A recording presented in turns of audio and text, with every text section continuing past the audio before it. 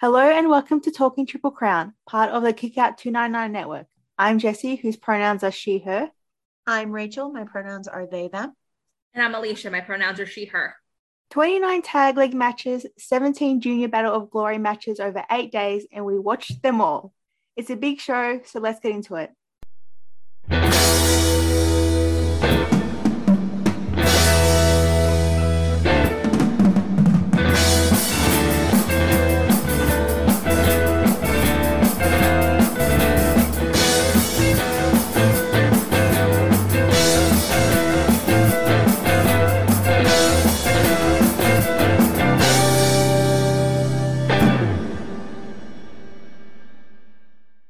Before we start, yesterday it was announced that Jake Lee, Tajiri, and Izanagi will leave All Japan at the end of the year.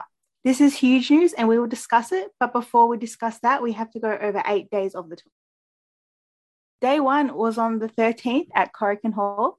Dan Tamura defeated Ryu Inoue in 5 minutes and 23 seconds. And I thought this was great, but can we please talk about Kickboy Inoue? Oh, yes. He has new kick pads. It's such a small thing, but it adds so much to his character and his look. It's great.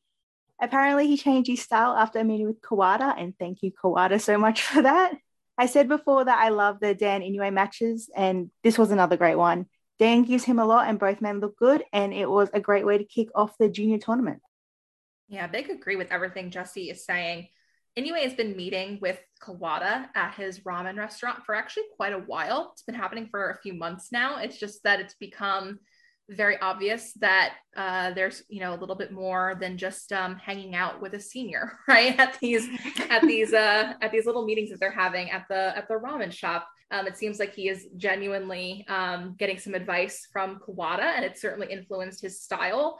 Certainly the aesthetics of the kick pad. So yeah, this is a great little match for all the reasons Jesse has said. We're going to talk more about Inoue as we get through each day, but he is genuinely one of the stars of this tournament. We can just kind of say off the top, anything he does with Dan is really fantastic, but this was a great way to open up Junior Battle of Glory. Yeah, I agree with all these sentiments. It was just very incredible how a little thing like the kick pads and then bringing out the moveset and just the kicks in the moveset just completely, it didn't change his character at all, but it brought so much life to him and made him feel so much more elevated than just, a young boy. And he feels like a contender in the junior division now. Like he really does. He didn't feel like a thrown in pin eater, which we will talk about later in the tournament as well. But it was just really exciting to see that and just come out right off the gate from this first match. And he and Dan just had a really good chemistry. It was a very exciting, I guess, debut of sorts of the current Inoue as we know him. And probably something to be said for how quickly he's been able to introduce something like the kick pads to his overall appearance and his ring wear, because usually it takes them a little bit of time to add those things to what they're able to bring out to the ring with them. So it really shows you the type of year Inoue has had, and that's certainly something that we can't overlook. Rising Hayato defeated Hokuto Amore in 6 minutes and 8 seconds. Hayato has a new finisher, a top rope lion salt called Sid Vicious. He debuted it on the day, and it honestly looks beautiful. The only problem I had with it is that he kind of landed on Amore's face and it made me grab my own face. It was a bit scary. Other than that, this match was great. And my last note is that Hayato looked very pretty this day. Yeah, that's actually a pretty good note to put down. It's something that me and Rachel frequently note to each other. But no, I completely agree. This was a great match. Hayato and Amori are a pairing that I love. I get excited when we get to see them in the ring together. They just have a fantastic chemistry. I know that we like to see Hayato going up against Atsuki, but I think that, there's a sub rivalry, right, between Hayato and Amori, and they're just a pairing that I love to see. And this was another just great way to start this tournament. Yeah, both wrestlers looked absolutely phenomenal. Talk about people who just look like stars for the junior division. They worked really, really well together. They have worked well together for quite some time now, but yeah, it was just a really solid match. So it's definitely I think it was probably my favorite of the day. Looking back at it, I'm pretty sure it was, but yeah, it's a good one. Hikaru Sato defeated Asuka Onyagi in 9 minutes and 54 seconds. I should have mentioned at the start of the show, these junior matches have a 10-minute time limit. So Asuka just had to hang on for 6 more seconds and it would have gone to a draw. This was just so good. I loved it. The juniors smashed on day one. Hikaru catching Asuka mid-flips with his armbar was fantastic. I just wish the time limit wasn't there. I wanted more from this. Alternatively, I think that the time limit made these matches that much more compelling because they had to go up against the clock. And that's why the end of this match was so thrilling because, again, like you said, if Asuka had held on for just 6 more seconds, they would have gone to a draw. And that's really interesting. But no, I think that the time limit helped. I think it made actually for more competitive and exciting matches, and it kept the tournament always feeling sort of fresh. Comparatively, I think the heavyweights sort of struggled during this real world tag league tournament in a way that I can't remember a tag league struggling, and we're going to get to that as we continue to chat through this tour. But I do think the time limit helped these junior matches and made them a little bit more compelling, and this was really, really a good match. Sato and Atsuki are a pairing that we've talked about all year because they have been quite important. And there is something that is very important to Atsuki being able to definitively defeat Sato, right? And they keep kind of revolving around each other. And it was really, really nice to see this and to see kind of where we might be going. And Sato just is so good at catching people with those arm bars, and just to see him catch Atsuki from that moonsault was just so deeply cool. I mean, like there's just fewer spots cooler than that. So yeah, definitely a highlight of this day for me. Yeah, not trying to spoil anything, but I thought that this match was just a really good setup for any future encounter that they might have. It was just a really tense, like the finish was just so tense. I definitely thought it was going to go to a draw. I definitely thought we would have a little story with Atsuki being like too stubborn and having too much fighting spirit. And no, he just couldn't hang on for those last 6 seconds. It was really, really good. Yeah, I thought that just as far as utilizing that time limit gimmick that we had for this tournament, this match really, really shined on that end and set up for a really exciting future encounter where we can get more further than those 10 minutes. And I thought it was genius. I thought it was a really brilliant little match. I do want to say I do like the time limit, but these juniors were so good this tour that I just wanted more. Like, don't limit them to 10 minutes. Limit the heavyweights to 10 minutes.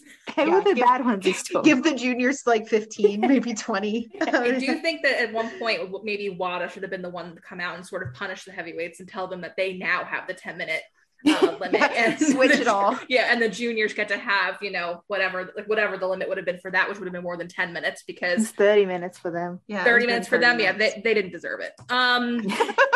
So there was one team that deserved it, and that's, we'll talk about that as we come up upon them. But no, the juniors, to Jesse's point, were outstanding, and there's no shortage of fantastic matches to check out from Junior Battle of Glory.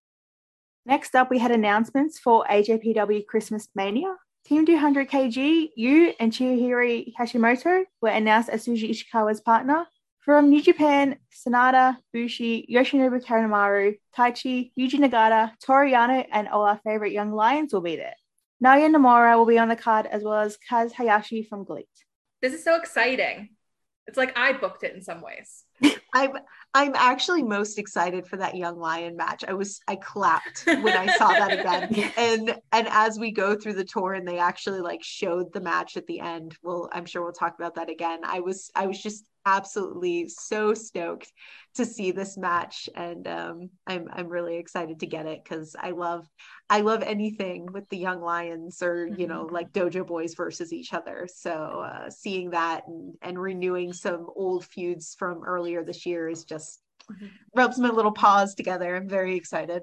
Uncle Nobu's coming. It's gonna be a good show. Koji Doi and Kuma Arashi defeated Jun Saito and Rei Saito by DQ in 9 minutes. First off, Taru, can you just leave? Can you just never come back? Please just fuck off. I asked on Twitter after this match if anybody wants to take my place for talking Triple Crown so I don't have to review these matches. No one accepted. Nobody wanted my offer. But I sat through it. I watched it all just for you.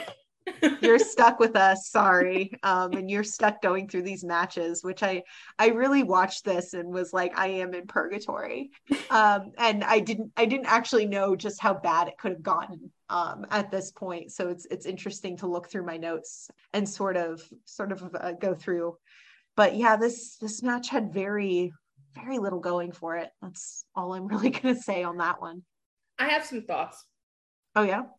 I have WADA related thoughts, actually. So the one highlight of this match is that WADA throws it out, right? Because the shenanigans reach a fever pitch and he throws it out, which is what you should do. But the thing that fucking blows my mind about, and we'll continue to touch on this because this shit only gets worse as we get through the tournament.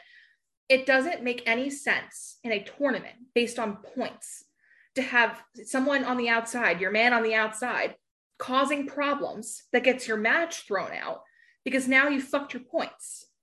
So that's the thing that like just really blew my mind about this. Cause it's like, what is the point of having Taru running interference for you if you're not going to get any points out of it because the ref is doing what he should be doing and throwing your match out? That's the thing that like, that's where logic just sort of like just completely falls apart for me on this. Like, it's a tournament based on points. If you want to win, you've got to have the most points, right? To get to the end. So that's where this just really started to immediately like send up red flags of like, this is going to get ridiculous fast. Yeah, and that's a good point because it's then you can't book your heel tag team to be a spoiler, really, because if they get DQ'd out, then the other team gets those points. So it's not like having this interference actually does anything other than get the heel team 0 points in the end. So yeah, that is actually a really, really good point. There really is no narrative purpose to that. And this is like, unfortunately, WADA is usually the one who holds these voodoo murders matches together and is not compromised by the nonsense. Unfortunately, he gets compromised by the nonsense throughout the rest of the tour. So after this, you see less of that, of WADA taking the decision to throw out a match. And that's a shame because it really, you can feel like the effect of how much the constant interference and the way they use both Voodoo Murders teams to what end in this tournament. You can feel the effect of that throughout the entire tournament. And like, this is only the first match and I'm already frustrated, but every ref got compromised by these shenanigans in a tournament where there is no benefit to that kind of heel interference over and over and over and over again. And it was logic breaking for me. And it just really set a tone early on. I also want to mention, if you haven't seen it, the interference, it's just mind-boggling. Like, why did they do it this way? The referee's not down at this point. Taru walks in the ring. He's not even on the outside anymore. He's in the ring and throws a powder in, I forgot whose face it was, if it was Doi or Kuma. But he does it in full view of the referee. And it's just, why? Why did they do that? This happens the whole tour. It's all completely logic breaking. Like, you can't separate it from there's just nothing appealing about it. It's not good heel work. It's not effective. It just sets, like I said, it sets a tone with the first match. With the very first match, it sets a tone. Let's move on to a better match. This was a better match. Yuji Nagata and Yuma Anzai defeated Shotaro Ashino and Ryuki Honda in 12 minutes and 47 seconds. And oh my gosh, the blood coming out of Honda's freak finger cut was insane. I replayed that spot so many times when Anzai drop kicked him, and I can't pinpoint the moment where that cut happened or even how that cut happened. There is blood everywhere. If you're not a fan of blood, I would say don't watch this match. But other than that, I thought this was great. Pissed Off Veteran versus Goa has worked really well this year, and it worked well here. And in just his 7th match, Anzai did great. He really is the super rookie. If you have enjoyed the sort of Ashino and Nagata story and tension, that carries over into this. And it's great for that reason. This is definitely one of the, I think, strongest Nagata and Anzai matches. And I think Honda is, I've talked about him all year. I think so highly of him, but I think that the work he does in this match is excellent as well. But that freak cut was so strange. And yet, if you don't mind, blood is actually extremely cool looking. So if you don't mind it, definitely watch it, because it's this was definitely, I think, the one of the highlights of the day for sure. Yeah, Honda made the most of that. He looked really badass. He looked like everyone looked really cool with the little extra blood. It was a lot of blood. It was way more blood than a hand injury you'd expect.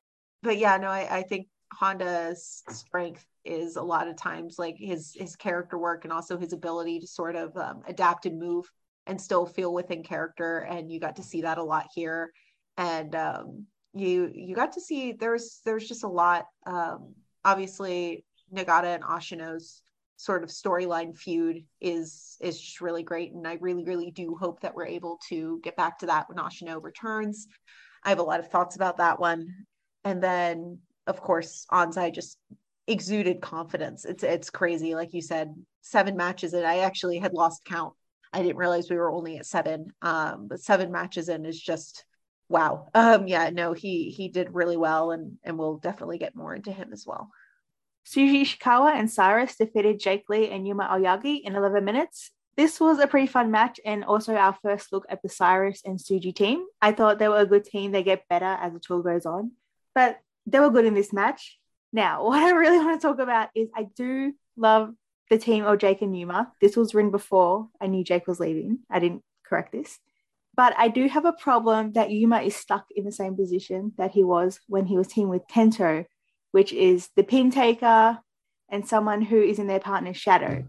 I do believe in Jake and Yuma's partnership when it comes to the leader is more even than it was with Kento and Yuma. But I'm hoping for the day where Yuma steps out from everybody's shadow, because right now he's behind Sawama and Kento, and when Jake was there, he was behind Jake as well. So I'm just hoping for the day where Yuma steps out of the shadow and stays out of the shadow. I think that's a really great point, Jesse. And, we've talked about in other episodes Yuma's ear, right? And I think this will be an interesting conversation to get into when we have Captain Lou on in the next episode too, our year ender for Talking Triple Crown.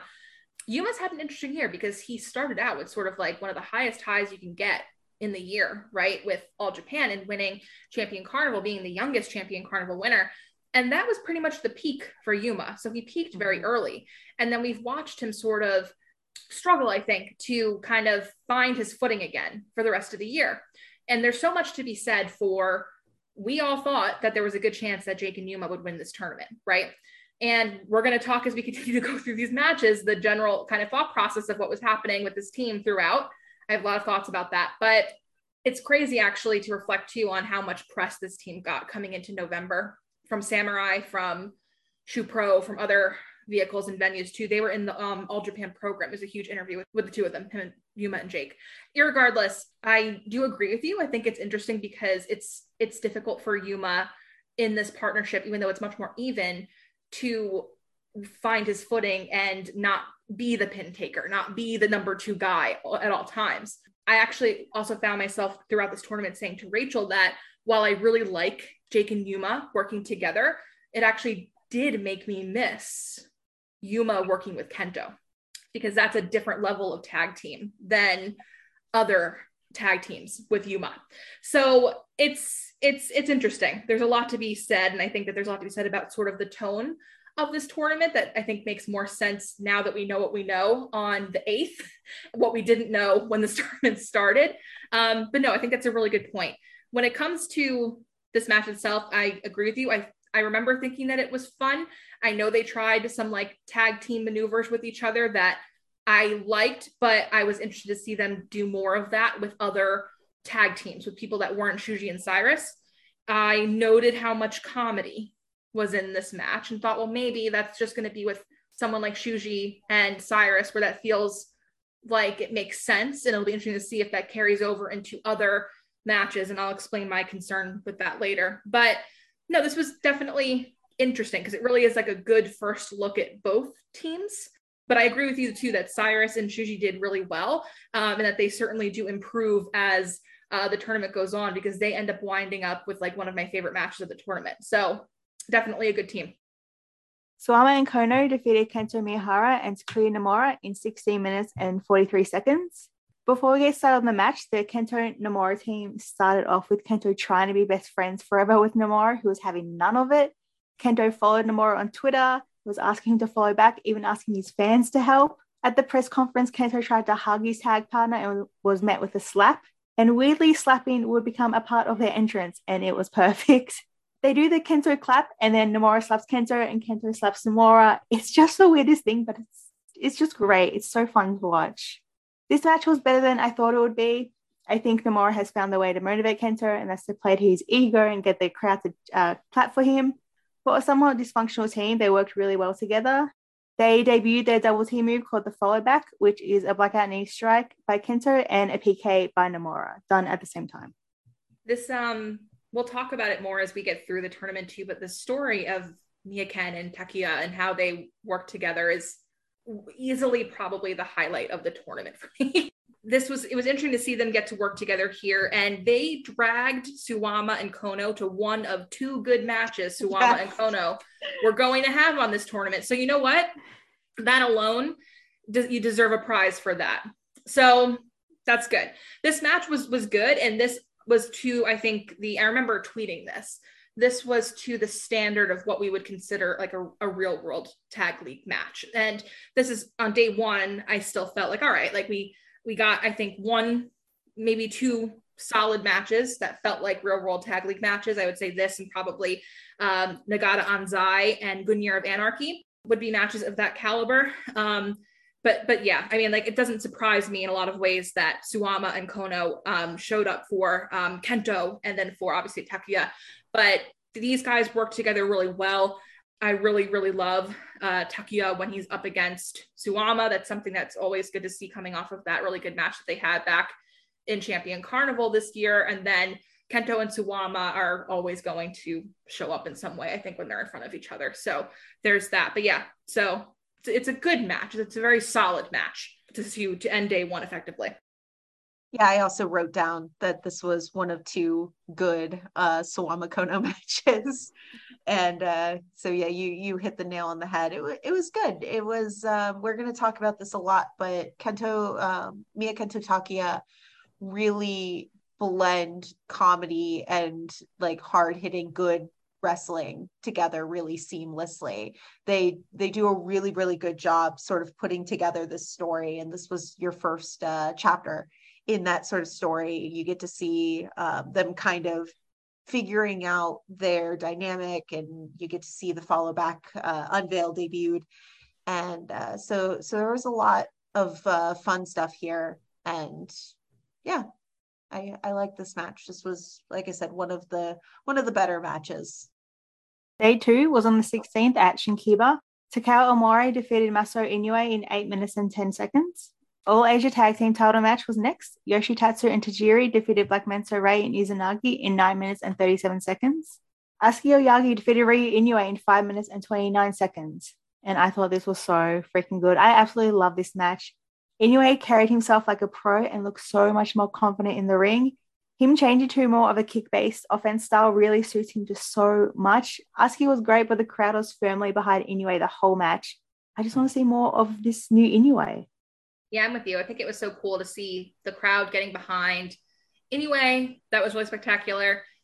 There was a drop kick from Inoue to Asuka in particular that got the crowd just like popping, and that was like super cool. We're going to keep repeating it, but like Inoue and these kicks, I think he's just remarkable for how quickly he can learn something and how quickly he manages to make that skill look just like something he's been doing effortlessly his entire life.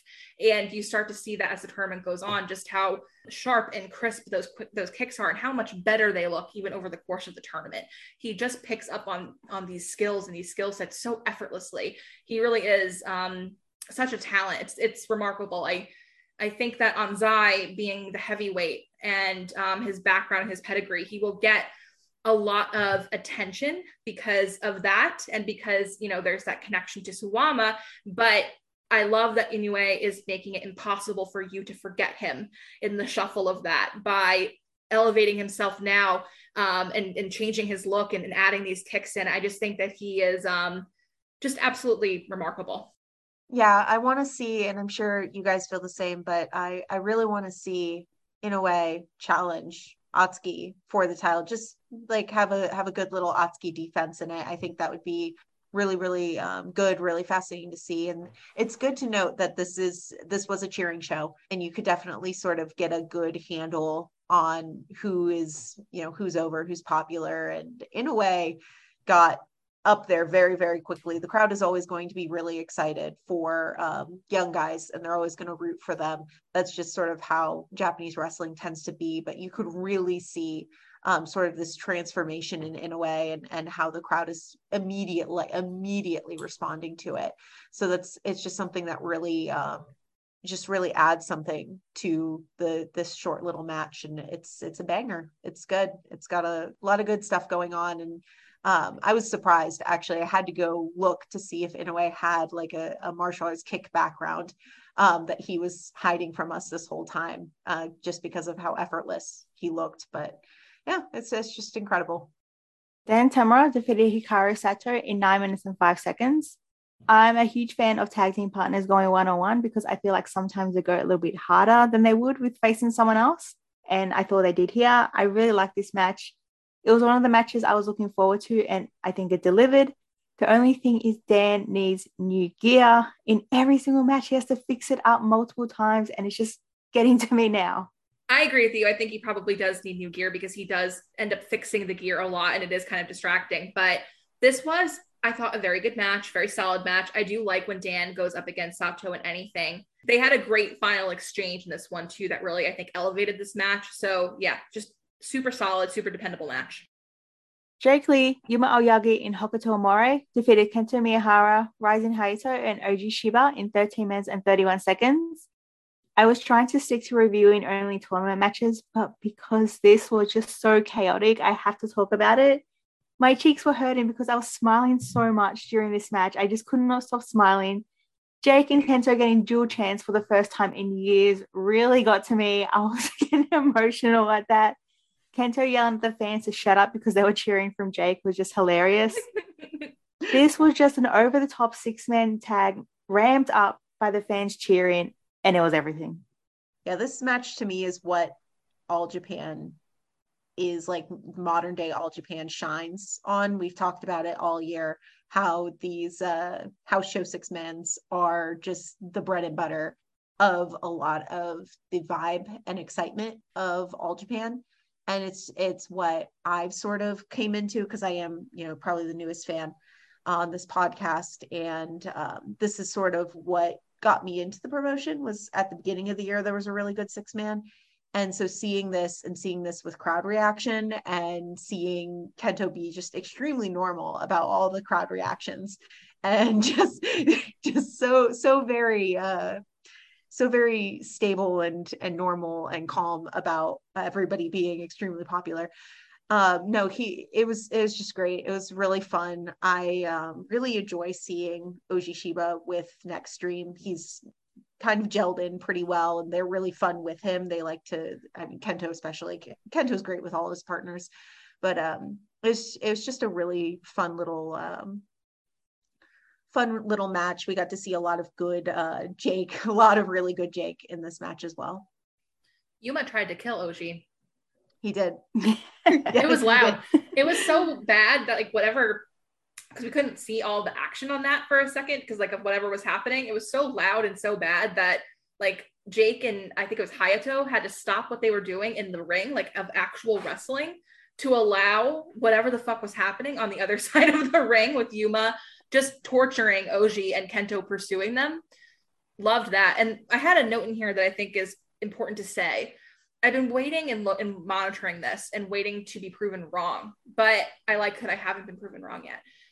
Kento has not once undermined Hayato in this new gimmick since Hayato made the change. And even in this match where it was chaotic and silly and everyone is just losing their minds, he will not undermine Hayato at all in the way that he used to. Because if we remember from this year and describing other matches, he'll kick Hayato right off the top of the ring post and be really mean to him. And then we had all that stuff from Royal Road where he like faked Hayato out and like with that whole angle with Taru, and like he was not nice to Hayato at times. He was very mean and like kind of bullying to him. But since Hayato has made this gimmick change, he does not do this anymore. He lets Hayato take full like center stage in this new gimmick.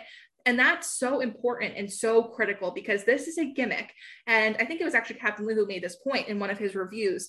This is a gimmick that would probably be better suited to something like Dragon Gate than it would be to All Japan, which is still a little bit more traditional. However, All Japan fans have really embraced this, and Hayato is actually more over, I think, now than he's ever been because of this gimmick change. But if you had Kento still kicking him off the ring apron and just being really mean to him and kind of bullying, that would sort of undermine him in this new and very different for All Japan gimmick. But he won't do that. He gives Hayato the space to really thrive in this gimmick, and it's important. It just shows that Kento is willing to let him get over in this gimmick. And I love that he has not once undermined Hayato since this gimmick change happened. And you got to see that in this match as well, because he just gives Hayato such wide berth to be in this gimmick and not undermine him. And I thought that was very noteworthy. It's a really good point. Oh, and they did the Paradise Lock in this. Oh yeah, they did. Oh, yeah, to really bring home all of the raw chaos and comedy that this match had, that we had to have the Paradise Lock. That's just how extreme it was. But it's really good. It's fun. Everybody got all excited on Twitter, especially like Japanese fan Twitter from All Japan, because people are like, oh, like Sonata, will this lead to something between Jake and Sonata? And it's interesting now on December 8th. You're giving away one of the answers to my question, to one of our questions. It's interesting now to reflect on that, but certainly we'll see. We'll see. Sushi Ishikawa and Cyrus versus Koji Doi and Kuma Arashi ended in a count out at 12 minutes and 50 seconds. I didn't like the counter at all, but I did like Doi and Kuma doing their yell shout thing and having the fans join in with them. I thought that was adorable and probably the only good thing from the match. Jun Saito and Rei Saito defeated Yuji Nagata and Yuma Anzai in 12 minutes and 5 seconds. The crowd loves Anzai. They didn't stop shouting for him the entire match. He is so over. After the match, the Satos kept up the attack on Nagata and Anzai until Goa ran down to the ring, hit a spear and a suplex and sent them out of the ring. Swam and Kono ran to the ring, and that's how the next match started. I didn't have a ton of notes on this, but Anzai, as always, is very impressive. Shota Ishino and Riki Honda defeated Swama and Kono in 14 minutes and 54 seconds. I thought this was a feel-good story for the Goa pair. There was a lot of interference with the Satos and the Goa juniors at ringside getting involved as well. The booing directed to Voodoo Murders was like music to my ears. I love that. I do want to point out the ref bump because he really bumped. He bounced off the ring pad post like it was a trampoline. I felt bad for him, but it was just so funny. I couldn't help but laugh. There was a moment before the ending where Suwama hit a lariat and it damn near took Ashino's head off. I thought, okay, that's it. He's dead. This was beautiful. Ashino taps out Suwama and closes the show, which is what everyone loves to see. I did like this match, but I also had a few complaints, I suppose. I did love that Honda came out pretty hot to fuck Kono up. That was pretty awesome. Good energy there. He's had it out for Kono for a long time, so I think that was good. Love that energy. This is going to come up often, but the Saitos being out there for every fucking Suwama and Kono match to slow down an otherwise potentially very good match was so irritating to me because it just doesn't allow wrestling to really take off. And there's no reason why we couldn't have seen a much better Suwama and Kono versus Gunyar of Anarchy match, given how much is left between Suwama and Ashino, especially. There's no reason why we couldn't have seen an even better match, but you have the Saito brothers out there running the slowest and most ridiculous interference that isn't good and isn't interesting. So that's just extremely frustrating to me. I had written down, like, why do you need this outside interference from the Saito brothers when Suwama can just kick Honda in the head and make the crowd lose their minds? Because that's what happened. You don't need that outside interference when Suwama, say what you want about him, is very, very good at being this specific type of heel. He doesn't actually need the outside interference from the Saito brothers. So that was very irritating to me in particular. But when they actually could wrestle without the Saito brothers being super frustrating, this shit kind of rocked. Like Jesse kind of alluded to it, but Gungnir of Anarchy have like this great babyface energy. So this really like made the match like feel great at points. And that ankle lock sequence with Ashino and Suwama was just very good. And Ashino deserved, after everything this year, to get that tap. So yeah, it was a good main event, aside from the Saito brothers shit, which just becomes even more grating over time. Yeah, I had written down the ankle lock sequence that popped me really, really hard. And then Suwama threw some great lariats. There was some really good stuff, really hard hitting stuff peppered into this match. Because like you said, the Saito sort of slowed everything down. Captain Lou actually brought up that a lot of what brought this match out was actually the booing from the crowd, and that, you know, sort of that was kind of what was missing from Voodoo Murders this whole time. And I have to agree, and I actually note this and write this down throughout the tours, that I think I would enjoy Voodoo Murders matches more if I were live in the crowd and able to boo and able to, you know, like give the thumbs down and get engaged and excited at them sort of wandering around and causing chaos. And when you're sort of steeped in that chaos, it's a little different than when you're watching it on the screen on your couch. Because when I'm watching it on the screen on the couch, I'm really impatient and really wish that there was like a 10 seconds forward button on AJPW's player. And I would literally sometimes hit the fast forward arrow and nothing would happen. But this match was okay for that. But yeah, Ashino and Honda looked amazing. They looked amazing, and really were just incredible baby faces. And I thought this match ended really well. The ending was exactly what I would wanted. Day 3 was on the 19th at Sunred Kitakami. Shota Ishino and Riki Honda defeated Ryu Inoue and Hikaru Sato in just under 7 minutes. Jun Saito and Rei Saito defeated Asuka Oyaki and Hokuto Omare in 9 minutes and 10 seconds. Dan Tamura defeated Rising Hayato in 8.5 minutes. The height Hayato gets on his top rope splashes to the outside was amazing. I watched it several times, actually. I thought it was just so great. Both men was good. This match just cements to me that I still see Dan as like a mini Suwama, or like Suwama light with his lariats, because they're just getting better and better. And I don't know if something's going to happen to ever change my mind on that. Is that a bad thing inherently for you? No, I don't think so at all. I'm just like, that's what I thought he was going to be. Like when Suwama was in Evolution, but now he's gone. I thought, okay, is he still going to take after Suwama? Is he going to change a bit? But he hasn't. And I think it's great for Dan. It suits him. Mm-hmm. I agree with you. I loved this match. I think this is actually probably one of my, I haven't really gone back to look at like how many of these I would say are like some of my favorites, but this one certainly would be. Dan and Hayato have such an incredible, just natural chemistry between them. There's just something about them that works incredibly well. There was a lot of really, really good spots in this. There's a lot of stuff that Hayato does in particular that in theory for me would come across as a little gimmicky, but there's something about him in the way that he can kind of make these things work that, and especially as he's evolved over this year, they don't come across gimmicky to me anymore. They just sort of work and they've become part of his style, and they come across really well. And the way he works with Dan in this match, Dan really sells them well. So that's why I think a lot of these things do work. Dan had a great power slam on the apron too that just looked fucking awesome. So that stuff really looked great. And like you said, those fucking lariats look awesome. Like Dan, there's a lot of different people in the junior division that just have improved leaps and bounds since we sort of saw them at the beginning of the year.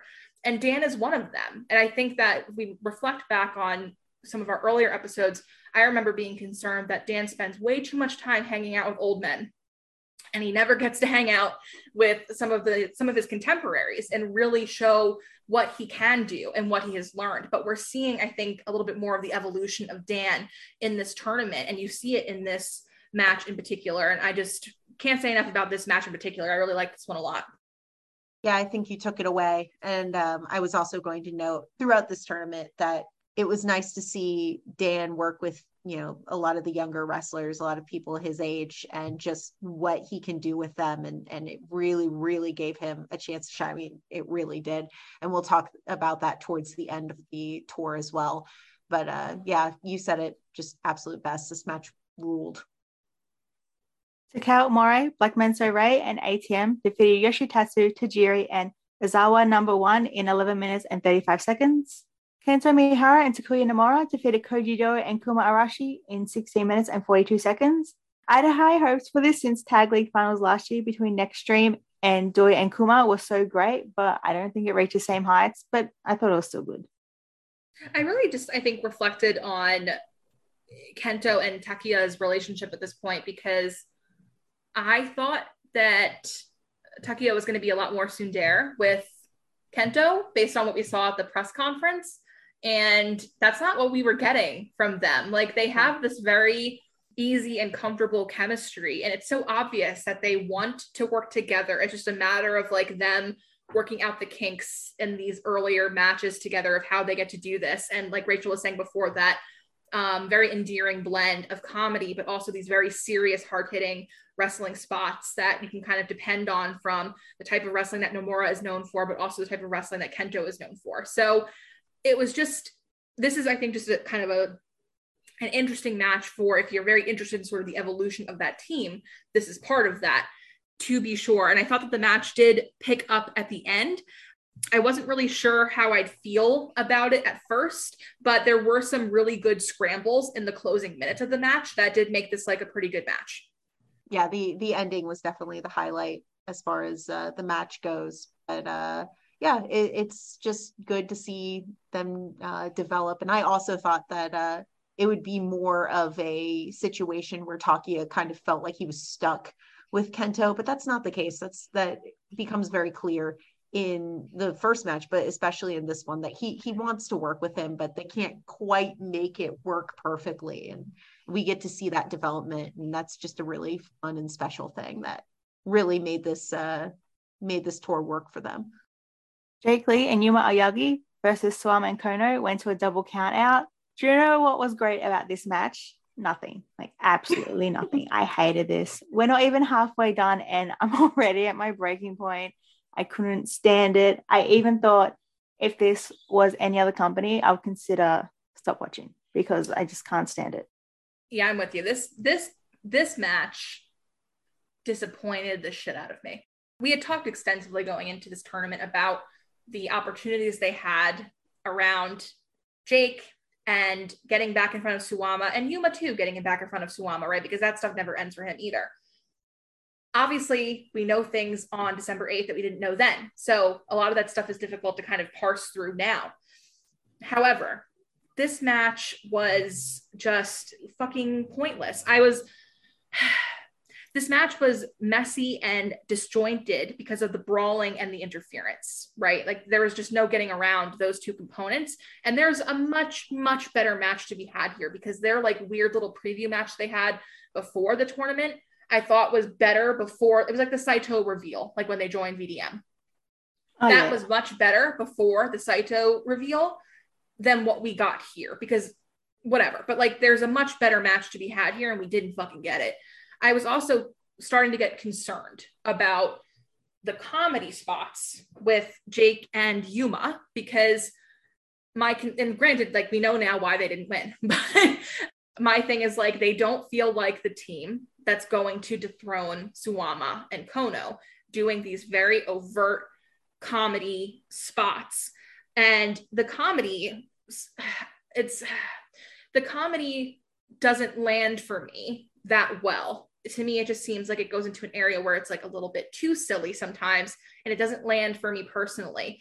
I know that's like, whatever. I like on every episode, I talk about how much I love what Kento does with comedy, but I think that like how Kento balances comedy is like a very specific skill and very unique to him as a performer. I just don't enjoy necessarily what they were doing with Jake and Yuma and the comedy. So I was worried about the overall tone of the tag team and what that was going to look like for them as they navigated the rest of this tour. And as it became, as we tried to figure out whether they would actually wind up going to the finals and potentially win or not. So those are things that came up for me while watching this fucking disaster of a match. Do you feel that, this question can go for both of you. Do you feel like the comedy didn't land as much because of Miyake and Takuya sort of doing something not similar, but blending that comedy and hard-hitting style so well? do you feel that there was a comparison point, like maybe the comedy could have worked better for you if Mia, Ken, and Takia weren't there? Kind of. Like, I think that I do tend to, because what Kento can do with comedy on his own and then within like a tag team makes sense to me and lands with me. That is usually my comparison point. And I think that him and Takia did that so well in this tournament that inevitably that becomes the comparison point. But I also didn't feel this way about Kento and Yuma. And there's so many elements of comedy within that tag team as well, right? And that is not to disparage Yuma and Jake, because there are still aspects of that partnership that I really love and really would have wanted them to explore more if Jake was not going to leave. But there was something about the balance here that was off, but I think we possibly know why the balance was off. It sort of is what it is. I don't really blame anyone for that personally. But Jessie, what do you think? I've forgotten the comedy spots. I've pushed this match out of my mind. I honestly can't remember. No one can blame you. There's a point I asked a question instead of actually talking about this match, because this match was just dreadful. But felt like the brawling lasted forever. But it didn't stop. It just would not stop. No, it's I definitely feel the same though. I feel like because we have that comparison, the comedy felt a little more off, and their tag team dynamic felt a little more off, because you're watching one match after the other, and it couldn't be any more night and day. Suji Ishikawa and Saras defeated Yuji Nagata and Yuma Anzai in 13 minutes and 43 seconds. Hometown boy Suji got the win here. This match was pretty good. I think for me, it was the best tag league match of the day. Anzai's suplex to Suji were nice, and I like the double team submission by him and Nagata. Suji always seems to give the younger guys a lot of room to move, especially in this match and Hayato last month. He's like so generous with it. He just gives them, if you want to do this move with me, you do it, but I'll do one back harder to you a bit later. That's a good way to describe it. But yeah, I agree with everything you said. I thought it was a really good effort from Cyrus and Shuji, and, just a solid match. It's just that I think at this point in the tournament, I was like, there's really nothing that has excited me, that has really gotten me like just stoked about Tag League, which is really weird because this is like usually the high point of the year for me. It's usually my favorite thing that happens all year is Real World Tag League. And at this point, I was concerned that there was really nothing besides, and that's we're talking about Real World Tag League, not Junior Battle of Glory, which was its own really separate universe. But there had been nothing at this point that really got me excited and got me having that, like, just that feeling of being so excited to turn on an All Japan show, right, during this time of year. So yeah, just like a fine way to end this day. Just not what I normally expect from this company and this tournament at this time of year. Yeah, I really like Shuji and Anzai's whole exchanges. I really want to see a singles match between them very badly. I thought that was probably my biggest takeaway from this match, is really all I have written down, actually. And so, yeah, I thought this match was fine. Like I said, my big note there was that I really want to see Anzai work with Shuji a little bit more, and I think we're going to get that. So that's always exciting. Day 4 was on the 20th at Hotel Epinard, Nasu. Yoshitatsu, Tajiri, and Asuka Yoyagi defeated Takao More, Black Menso Ray, and Dan Tamura in 6.5 minutes. Rie Inoue defeated Hokuto More in 3 minutes and 35 seconds. And this is Inoue's first singles win of his career. I'm so happy for him. He deserves it. After what happened in the press conference between these two, I had a sneaky suspicion that this might be Inoue's best chance at winning. It wasn't the cleanest win, but who cares, because it was his first win. It's excusable to me. Yeah, I love this. I thought it was perfect. Inoue's kicks are so crisp and fast. It just made sense to let him get a win. And, at this point, Hokuto Omori still had 0 points on the board, which is interesting. And we'll talk more about where he lands at the very end of the tournament. But no, I think this made sense. And I think that it's really, really nice that in an outing like this, Inoue gets to have a win. I think that's great. A lot of other companies would not give a win to a rookie like this. And it's really, really cool that we kind of got the dual experiences of Inoue in JBOG, if you will, and then Anzai in Real World Tag League, of how much these two get on these first major outings for them. And I think that is just it bodes well for the future. It's what you want to see a company doing for these two extremely young, but extremely talented people that you want them to invest in at the first opportunity. Yeah. So Alicia messaged me, hey, do you mind spoilers? I said no. And she told me the result of this match. And I literally like bolted to my computer, like shot out of bed and ran and almost tripped over myself to watch this match. And I was very excited. It's just 3 whole minutes that you don't want to miss. I actually quoted in my notes, I quoted Captain Lou with short match perverts, get on this, because that's how it is. If you love a good short blistering match, you want to watch it. It really highlights just how good in a way is. He's really like, he's got really good feisty, like his character is coming along with these kicks. You can sort of see him develop with that. And I'm going to talk about that on the last day as well. And it's just exciting. It's fun. They pulled the trigger on both him and Anzai, like Alicia was saying, at the right time. And I love this match. It's a good little storytelling match. Really good call from Jesse there, showing up how the press conference sort of added to that and alluded to it, because I totally forgot about that as well. So it's just exciting. It's just fun to see, and there's nothing like a first win pop. The crowd was very excited. You could just see it in the crowd. I kept going back and replaying it. So you definitely want to seek this out. And apparently today is going to be a very Captain Lou heavy day, but that's good. So I will make sure to link Captain Lou's Twitter and where you can find his reviews in our show notes. Get you excited for our end of year where he's guesting. So Rising Hayato defeated Hikaru Sato in 6 minutes and 52 seconds. These two worked really well together and got an enjoyable match out of it. I really like this match. Of course I did, because it's a junior match. I want to see more out of these two. Yeah, it's nice. It was a really good match. And I think that it just shows you like how many endless sort of possibilities that we have for the future coming off of this tournament. Like no matter who won, no matter what happens, there's just so many endless possibilities for this little like crop of juniors that we have. It was actually, I think, Des who, when we were sort of messaging on Twitter, I forget what I had actually said on Twitter to warrant this conversation, but he made me remember that like this group of people are really like the core people in this tournament. Like there's not a ton of outsiders. I forgot that Toshizo isn't in this tournament. Like I forgot that all of those types of people aren't here. And this is really like our core juniors in All Japan. And so, yeah, like this was just a really good match and shows you like how much we can do with this junior division, which has sort of lacked and suffered in the immediate past. It just shows you how much is there and how much potential that we have. Koji Doi and Kuma Arashi defeated Yuji Nagata and Yuma Anzai in 9 minutes and 46 seconds. I don't really have notes for this. I thought it was a nice little match. Anzai tapped out to the torture rack, which I was surprised by, but I like that they finally got a win with the torture rack, because I do like that move. Yeah, I thought this was fine.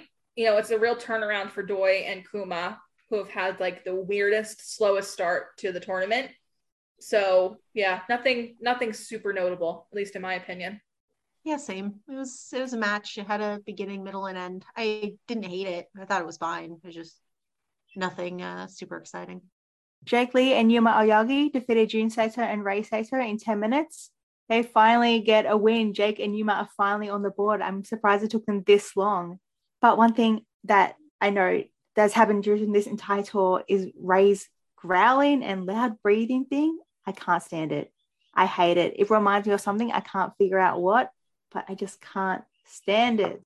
My first note that I wrote down for this apparently was the Saito brothers have burned all their goodwill with me, which just I think speaks volumes.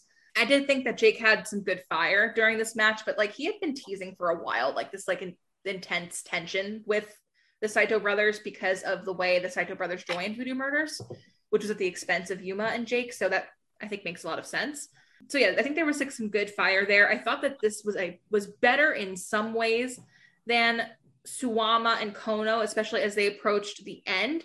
But my ultimate issue with this tournament and the way they booked the entire thing is that having two Voodoo Murders teams plus the Saito brothers interfering in the other teams' matches was absolutely brutal this tournament. Like just the worst possible booking decision. And made so much of this unbearable in a way that I just don't think it needed to be unbearable. Like, I really don't think, I think there was a better way. I really do.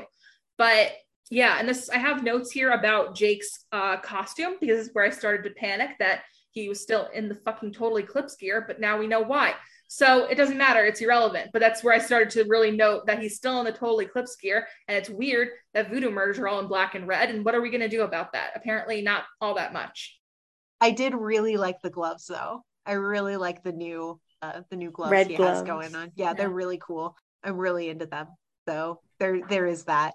And that's almost all I have to say on this match. It was okay. I did like it way better than the Sawama Kono match. So I thought that it had at least a little bit more going on, and the right team won, which I think is probably the reason I enjoyed it more. And I definitely thought at that time that it's like, okay, this is going to be the turnaround. This is, they finally sort of got their revenge, as it were, from when Jin and Ray betrayed the roster and joined Voodoo Murders. So I was like, okay, this is when the babyface heroes are going to really, snap into gear and win the whole thing. In the end, I'm not exactly sure how the math would have worked out, but in my head, it made sense. So I was pretty okay with this match. It's not what happened, but at that time, I was okay with this match because it felt narratively solid. Suji Ishikawa and Cyrus defeated Suwama and Kono in 9 minutes and 23 seconds. And finally, the main unit acts like a unit and comes out to help their teammates. Jake and Yuma ran down after the Saitos came out. And poor Wada, it was his birthday, and for presents, he gets choked out by Suwama. I wrote the match was a waste. I think that's just kind of how I felt, because to me, the match just should have been thrown out the moment Suwama RNC'd Wada, because you interfered with the ref. So that's not going to happen. So just, I don't know. To me, it's whatever. I actually didn't even remember that main unit came out from the back to help, to be honest with you. I completely forgot. I think I was just so annoyed with that match by the end of it that I just completely forgot. But yeah, just wasn't a fan of this. Yeah, I wrote down this match is a nightmare. And that was pretty much it. Yeah, that's all you guys said it best. It just didn't make much sense, and it just didn't work for me. Shoto Ishino and Ryuki Honda defeated Kento Miyahara and Takuya Nomura in 18 minutes and 43 seconds. I think this venue really suited Kento with the big lights and the chandelier. It was very him. And Ishino made Kento tap out, so he very well could challenge for the Triple Crown. That was very noteworthy coming off of this match, and just generally Gunyer of Anarchy's performance so far throughout this stage of the tournament. Certainly, I loved Shotaro and Kento have the most interesting chemistry. It's a good chemistry. I really like it. I wish that we saw more of them together in this way. I thought this was one of the better matches we had gotten on the tournament at that point, for sure. I really did like this one. I thought that Takuya works really well with Ashino and Honda. So just in general, there was just a lot of really, really good chemistry in that ring. There was like this one point too where Honda started attacking Kento's arm when he got the rope break, which I thought was just like a really fun detail, because Honda is so on details like that when he's in the ring. I love that. There's just always like this interesting tension, and he just brings like fun details like that to light. But I just really liked it. I thought this was a really, really good match. I could watch these guys have a few more singles and tag matches, no problem. And I thought in particular that Gunyer of Anarchy were excellent. Yeah, both teams are fantastic. So there was no way this match wasn't going to go pretty hard, and I wasn't disappointed. I definitely think that Gunyer of Anarchy, Goa were the stars of this match, which felt right, and that felt like what should have been done. And I'm still excited, given Ashino's injury. I'm excited for that return, because it feels like it's going to be huge. And we'll talk about that with some of the questions later, but this feels like it's setting up for something. So I'm fingers crossed. I'm very excited. Day 5 was on the 23rd at Nagoya International Conference Center. Hikaru Sato defeated Ryu Inoue in 1 minute and 12 seconds. I know people didn't like this match, but I thought it was everything it had to be. I thought Inoue got a bit too big for his kick pads. A couple of shows ago, he was tagging with Sato and actually threw him out of the ring, even though they were tag team partners. This match really reminds you that even though Inoue got the win over Omori, that he's still a rookie and he has been wrestling for just under a year. And I think Sato took full advantage of that, tapped him out. Yeah, I'm with you. I mean, I think I would have liked to see it go longer, but at the same time, I wasn't surprised because Sato is such a veteran compared to Ryo Inoue. So to me, it's like the least surprising result that we got to see in Junior Battle of Glory. I thought that you got to see some really good instincts on Inoue during the scramble, which is always really nice to see. You can see him thinking, you can see the skill set at work there. And Sato is just exceptional at what he does best. So to me, the result and the timing is just not surprising. I still thought it was good. Yeah, there's no way these two are done with each other at all. So this result didn't bother me at all. It felt like it was setting up for something in the same way that like Sato and Atsuki's match from months and months and months ago in that house show felt like it was setting up for something. Sure, it wasn't, a work rate spectacular, but it felt like it was setting up some really good little story where this rookie wants to step up to the veteran in the division. And that's always good. It's always exciting. And I love when Sato isn't old, but I love the structure of old man ruins young guy's day. And this match sort of gave that to me in a very, very, very compact form. I thought it was fine. I thought it did what it was supposed to do, just like you guys said. When I saw this match, the only thought in my head was like Kick Boy versus Kick Man. Yeah, that's it. That's what it is. It's a little bit of a shooter match in some ways, which is really fun. Dan Tamura defeated Hokuto Omori in 6 minutes and 46 seconds. Dan is aggressive here, and I like it, and I think it suits him. And this was another fun junior match. What more can I say? I thought this one was just a very solid match, very convincing win from Dan. And I thought that his stock had really risen with his performances in this tournament. Yeah, at this point, I think is when I decided Dan was going to win the whole thing. After I watched this, I didn't quite register that he hadn't lost yet. I don't know why that just didn't occur to me. It didn't occur to me until the very end. It didn't occur to me until you said it.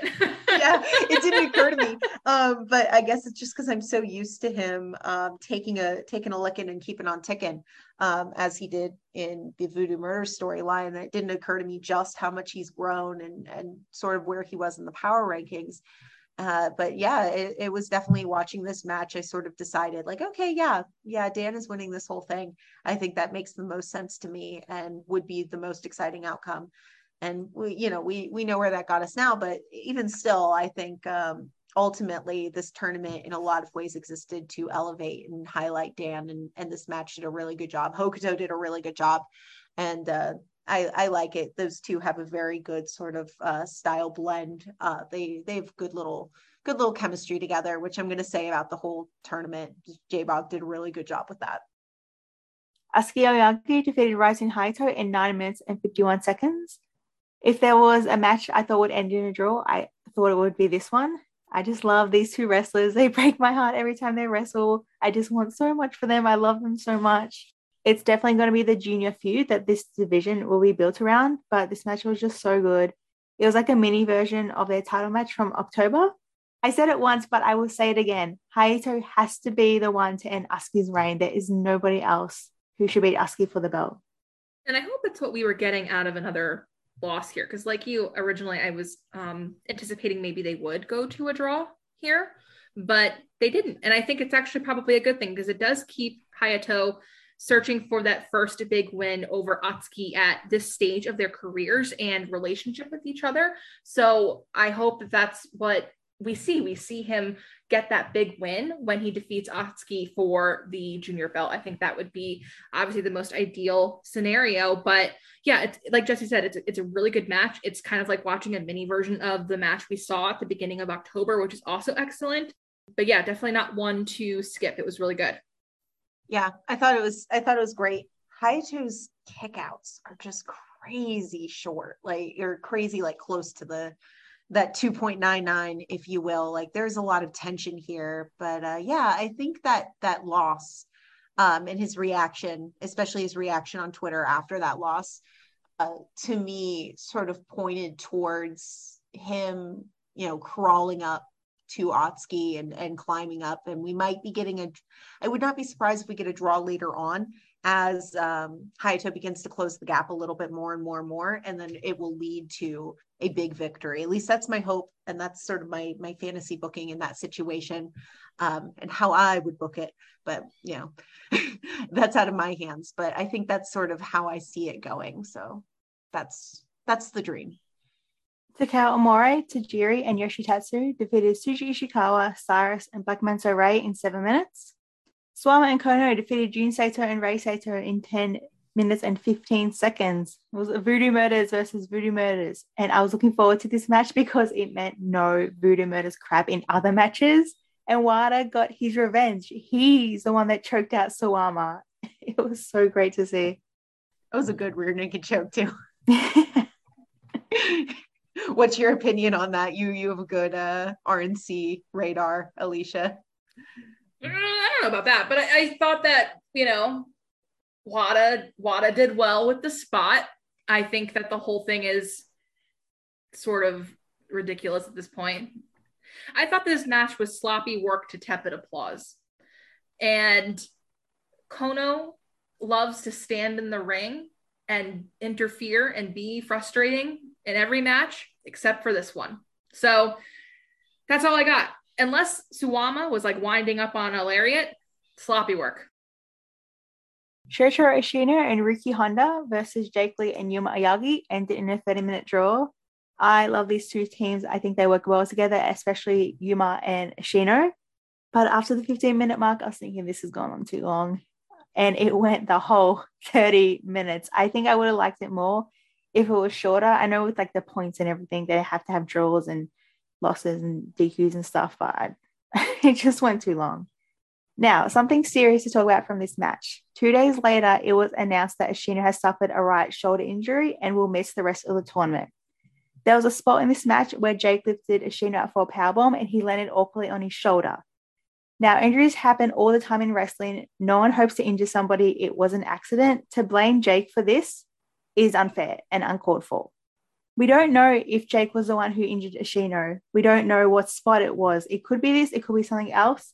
I will not say, yes, that's the spot until someone comes out and says, yes, that is the spot. So don't blame Jake for this. It was not his fault. It's just one of those things that happen in wrestling. Perfect. And also in the way that Japanese wrestling works, there's no one that's going to come out and confirm how the injury happened and who did what. It's also irrelevant. Like Jesse said, no one intends to injure a colleague. I don't think that most people are qualified to make that call. So that's all I'll say about that. But yeah, Jesse, did you have anything to add about the match itself? It went too long. That's all I have to say. Okay. All right. I agree with you. I think that this was a sentiment shared amongst many people as well. It did go too long. If it was a little bit shorter, I think it would have really been an even better match. But I do think this actually was a very good match. I thought that the grappling at the start between Jake and Ashino was really good. I thought that Jake had some really good spider guard at the start of that. I really like to see that. I like to see him work. Honda is just really cool at all times. I think that they played, like, it's interesting how the dynamics flipped in this match because you had Gunyar of Anarchy playing the heels against Yuma and Jake being the baby faces, and then you had that dynamic switch, which was really interesting. But Gunyar of Anarchy can do both so effectively. They're just so good and such a good team, and you have to reflect on where Honda was this time last year. He's like right on the cusp of like his big breakout stuff, right? So it's just remarkable to see where he's come in all this time as well. I thought Jake was very vocal in this match too. He had a ton to say about Gunyar of Anarchy bullying Yuma in this match. And like, that's what I like to see out of him. And that's where I think he has been very effective this year too. This ref in this match always drives me nuts because he's always worried about everything that has nothing to do with the actual wrestling match, which just makes me insane, but whatever. There was some really, really great Jake and Ashino spots in this match. I was really happy with a lot of that stuff. And anyone that's been listening to us for any amount of time knows that that's been like something I've monitored very closely, but I was very happy with what we got out of this tag match actually. But I had mentioned this on Twitter too, but tonally, this is what I really wanted from Jake and Yuma as a tag team. and what I wanted between like the chemistry between the teams, this is what I wanted too, from like Gunjar of Anarchy and then like Jake and like whoever he'd be teaming with, but like especially Jake and Yuma. This is what I wanted. I wanted, there to be like, I wanted Jake and Yuma to feel like a threat, to feel like a real team, to feel like they could like effectively come up against some of these more established teams and defeat them. And they did. They felt like that in this match. They felt like a cohesive team in this match. And I think it came across. I thought the spider guard to get out of the ankle lock was a really cool sequence too. And just like overall, this was a very enjoyable match. It's just very sad that there was an accident and it led to Ashino getting pulled from the tour. Yeah, you touched on the things I wanted to touch on the most, and things I wanted to ask you was how you felt about the Jake and Ashino good shit, baby. In this match. Yeah, I was very I actually wrote down. Happy. I was like, I bet Alicia loves this. So I wanted to ask you about that. So I'm happy to hear that hit for you. Yeah, if this match were like 15 to 20 minutes, it would have probably been like a match of the year contender for me. It had some really great moments, but it needed to be sort of cut down, condensed. Yeah, it was good. And I think, the other thing was that you touched on was that really wanted to see more of this Tsukito Supan, Jake and Yuma dynamic going on, like not dynamic, but like that tone of being able to sort of blend who they are and still come off as credible threats. And that was the other thing I wanted to touch on, because you could really feel that here. And I don't know if it's because of the match length that they sort of planned out to make it, stretch out longer. So they had to come across as threats. I'm not sure. And, there's no way to really tell. That's sort of a peek behind the curtain we're not privy to, but it's something I thought about.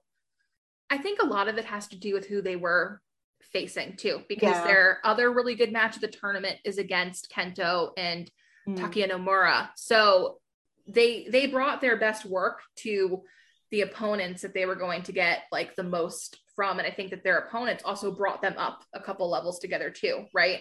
I think there was like sort of like a mutual exchange there and how that worked for them. I would have liked to see that the whole time, but sometimes people leave the company. It is what it is. Yuji Nagata and Yuma Anzai defeated Kento Miyahara and Takuya Nomura in 20 minutes and 17 seconds. I know both of you have mentioned before that Kento swears a lot in the ring. It's never really clicked with me. Like, I've never really noticed it, but I did in this match. He was like swearing up a storm, and poor Anzai got all of it. My main takeaway from this is that I need Nagata and Nomura and Kento Yuma in single matches.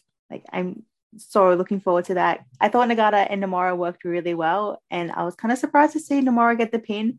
But then again, it was Nagata who pinned him, and Nagata's like a legend, so I don't think he minds with that. I loved this match. I think the motherfucker count when I did it on Twitter was 3. I think he did 3, which I think is actually kind of a lot for him. He called Anzai a motherfucker twice, which was really funny. Like Jesse was saying, it's like he's super exciting. Like, we're building a feud there between the future ace and the current ace. He doesn't still like humans. I think that's delightful. Personally, I love it. We also got a very audible "Okay, let's go, baby" from him at the very start. Yes, that's right. That's right. Wasn't his first one of the tour, but we got that one. Like, you could just very like clearly hear it, and I just it's one of his like little English phrases that he likes. But no, this was good. This was I thought this was one of like Nagata's best showings too, because he just works so fucking well with Takuya Nomura. Like, I really liked those two in particular. Takuya encouraging Kento with the clap, but like he's had a very contentious time with that clap and nailing like the pattern of it. So like he's a mess, but it's good. It's all good stuff. Kento was so shrill too and screaming his name during this match. It was like the loudest Kento match, which is saying quite a lot. I know. Like, if you were to rank these though, this was the loudest Kento match of the tour. My God. But no, this was actually a very good, very enjoyable match. And it's just really fun, as we've been touching on, to see like Kento work off of Anzai and like how cool that's going to be to see that relationship develop, because I think Kento does work with these guys in the dojo actually a fair amount. And it's just going to be nice to see how that develops between them. But yeah, it's just like there's so many singles matches and like other tags I'd want to see based off of this match alone. Day 6 was on the 27th at Fujisawa. This show was in Swan's hometown and it was set up in an open-air fruit and vegetable market. First up, we had Kento Miyahara and Takuya Nomura. They defeated Jake Lee and Yuma Aoyagi in 27 minutes. I was going to say it's not very often you see the Triple Crown champion in the first match, but I remember Suwama faced off against Inoue in match 1 in August, so it hasn't been that long, but it's still rare to see the Triple Crown champion in the opening match. I enjoy this. Kento facing Yuma really made me miss their tag team. If you know me, you know I was such a fan of the Kento Yuma tag team. Yuma crying into the referee's shirt because the audience were cheering for Nomura instead of him was great. I love these four, but I didn't love the match. I thought it was great, but I think it went on for too long. I don't know, maybe I'm in the minority here, but I didn't really enjoy it as much as I thought it would. It's interesting that you say that, Jessie, because I had the same feeling. I watched it on delay, and I had seen everybody else reacting to it and like really like considering this like probably the best match of the tour at that point. And then I watched it expecting to feel probably fairly similar, because why wouldn't I with these two teams? But I actually like, I don't even know if I liked it as much as I liked like Gun-Year of Anarchy and Jake and Yuma, which is interesting for me. And I don't know why that is. I don't know if it's because of the length. I don't know if it's because of the way the match was filmed. As much as I really enjoyed the concept of us being in an open air vegetable market, I don't know if I liked the way that show was shot necessarily. So I don't know if I would have enjoyed it if it was in a different venue. I did think those children with the vegetable basket dealing with Kento are braver than I, because he makes everything a bit. So that turns into a much longer segment than like you would ever need it to be. So there was that. I did think it was good. I think it's easily one of the highlights of the tournament, but again, like it's weird that the highlight of the tournament is coming on show 6. That's kind of wild, right? So there's that. I do think that Kento and Jake in this were actually very good, and their interactions together really added something to this, which was nice. Mia Ken and Takia, like their relationship, like they were so interesting when they won, and like they're trying to hug each other, but it's like a little bit chaotic because like their bodies are everywhere and like they don't know, like they're just a mess. The evolution of those two is really funny because they're becoming more cohesive at this point in how they work together, and yet they're still so chaotic and like they're still just missing each other, like even on something like trying to hug each other after they've gotten the win. And like it's just very endearing, and like I knew I was going to really like this partnership, but I'm just the way that their relationship has sort of played out to this point, I was sort of surprised by, because I thought that, and this is perhaps because I don't watch Takuya Nomura anywhere but All Japan. So I don't know his personality when he's back in BJW or something like that. But it's just been interesting to watch this unravel. And I thought that they were just very endearing. So yeah, a good match, just not as great for me as I expected it to be based on everyone else's reactions before I got to watch it. But perhaps I need to watch it again or something. I don't know. So in a shocking plot twist, I'm actually in the minority on this chat, and I love this match. It was my favorite of the tour so far. It did not stay that way, but it was absolutely my favorite. I thought it was really interesting. I was very excited to get this match, and I didn't actually know the card. I didn't know that it was the opening. So the second I heard Kento's theme, I like literally gasped. I was very like, oh yeah, it was great. I mean, I thought it had everything that I was looking for. I liked Takia and Yuma's exchanges a lot. I thought that they were really, really fun together and really good. And of course, yeah, Jake and Kento are perfect.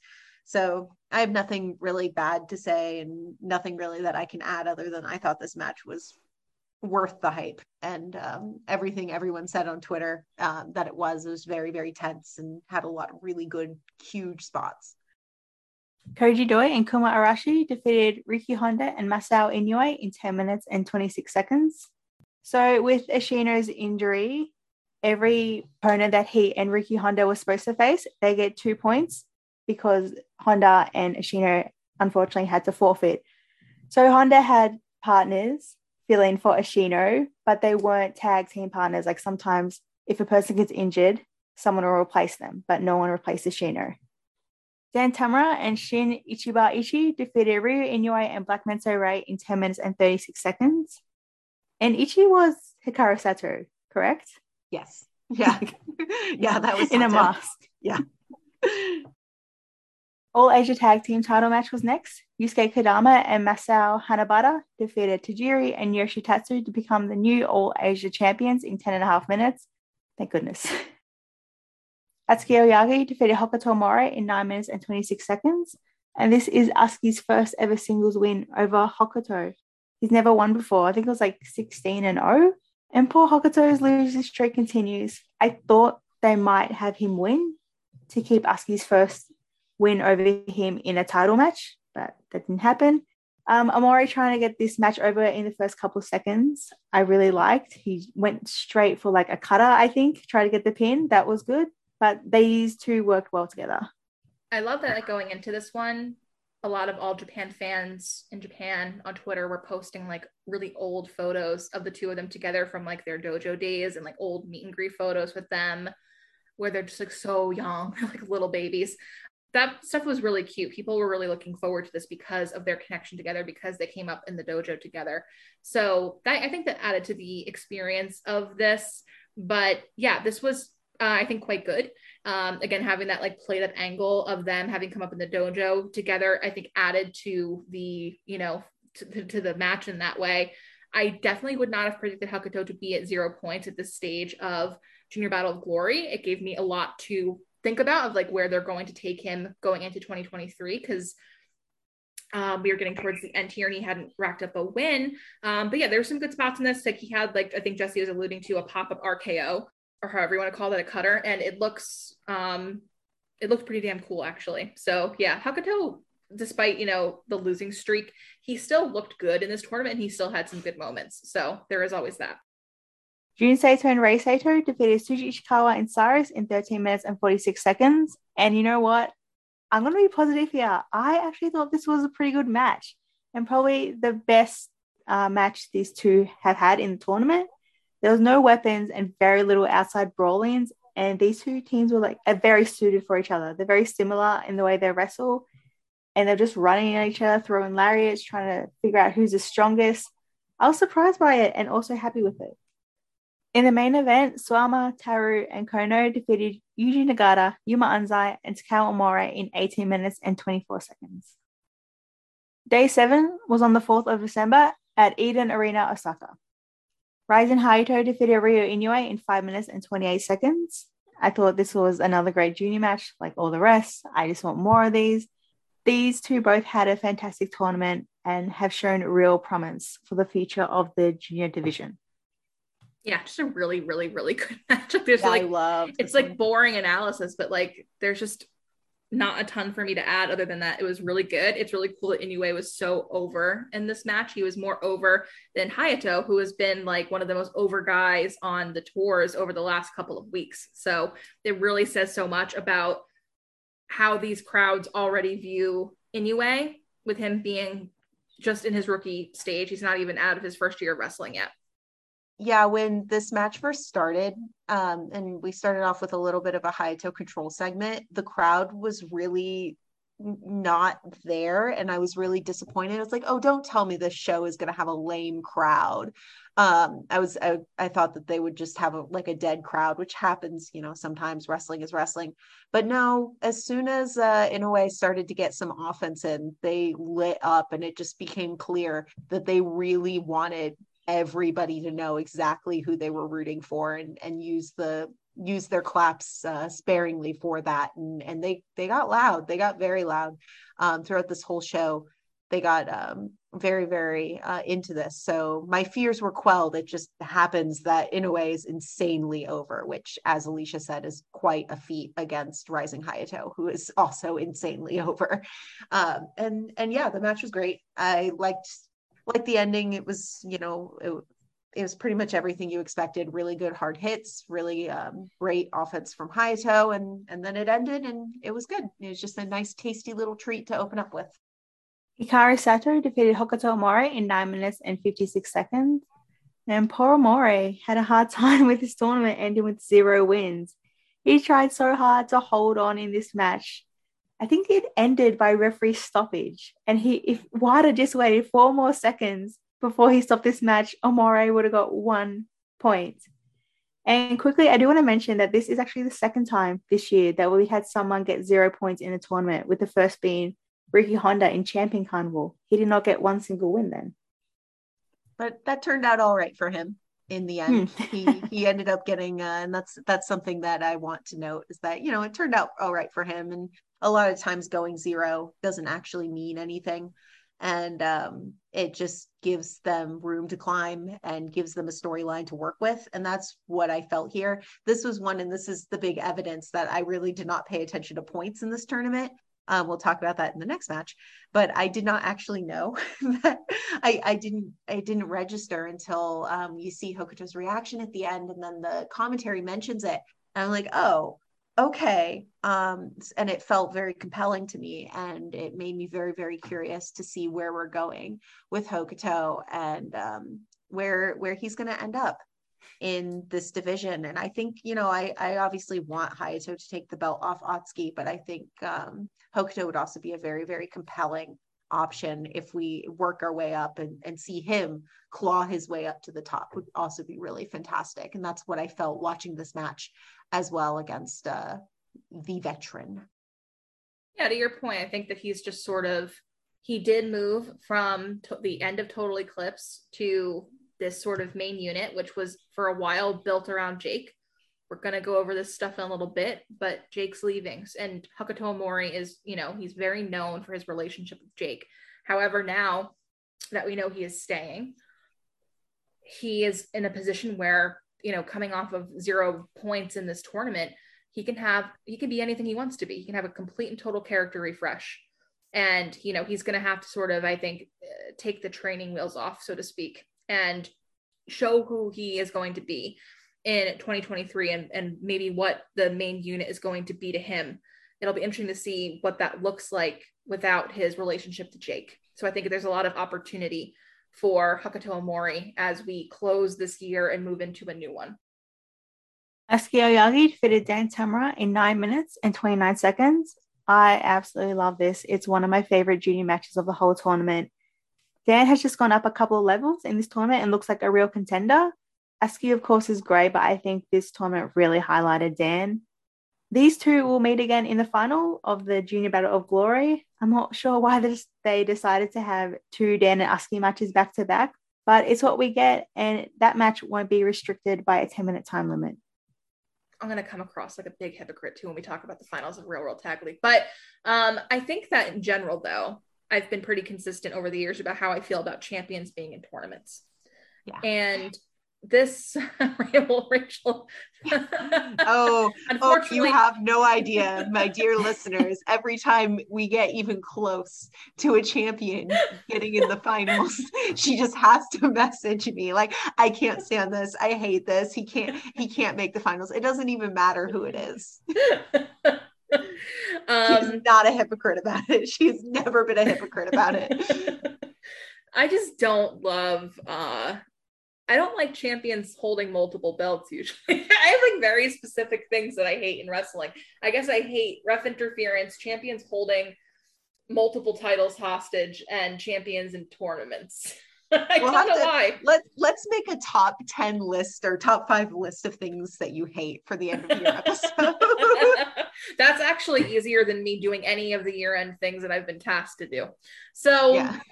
I don't love champions in tournaments. I think that when they win, it's usually incredibly boring. And I just don't enjoy it. I don't personally see the point of it. But, and again, like it's weird that we had to see this match run twice because of the way that they booked it.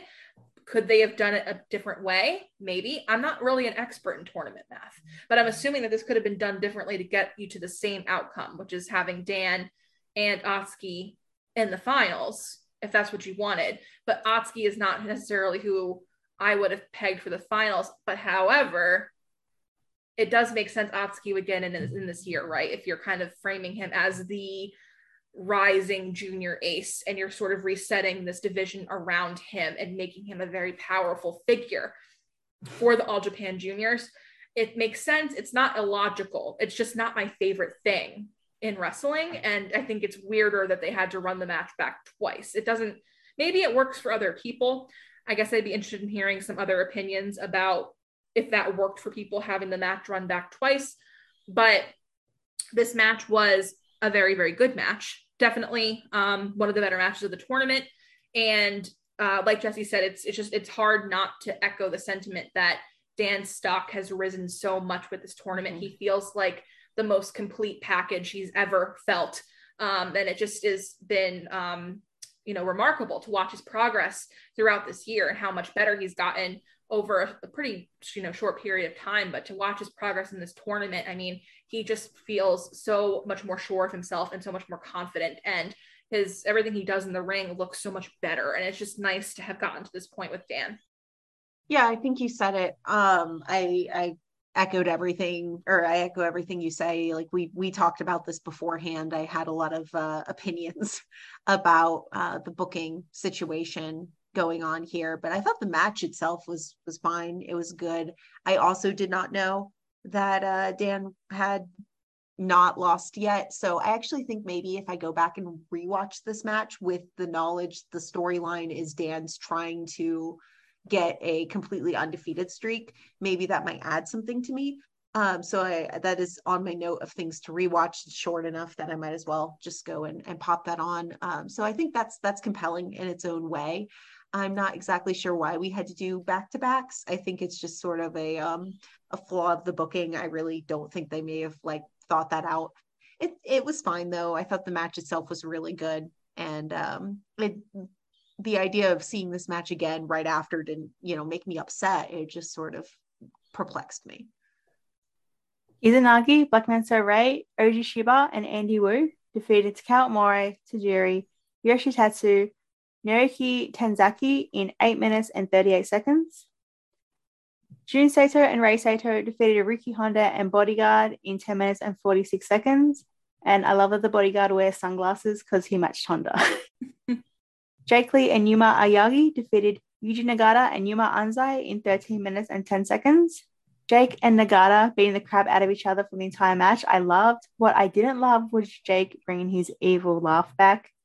But I thought the whole match was great. I really enjoyed it. Jake looked very smug, and the two Yumas facing off was great. And once again, I need more singles matches between these four. I just thought Jake and Nagata, now maybe where Jake's heading, he might have a better chance of facing Nagata 101, but I need that 101 match.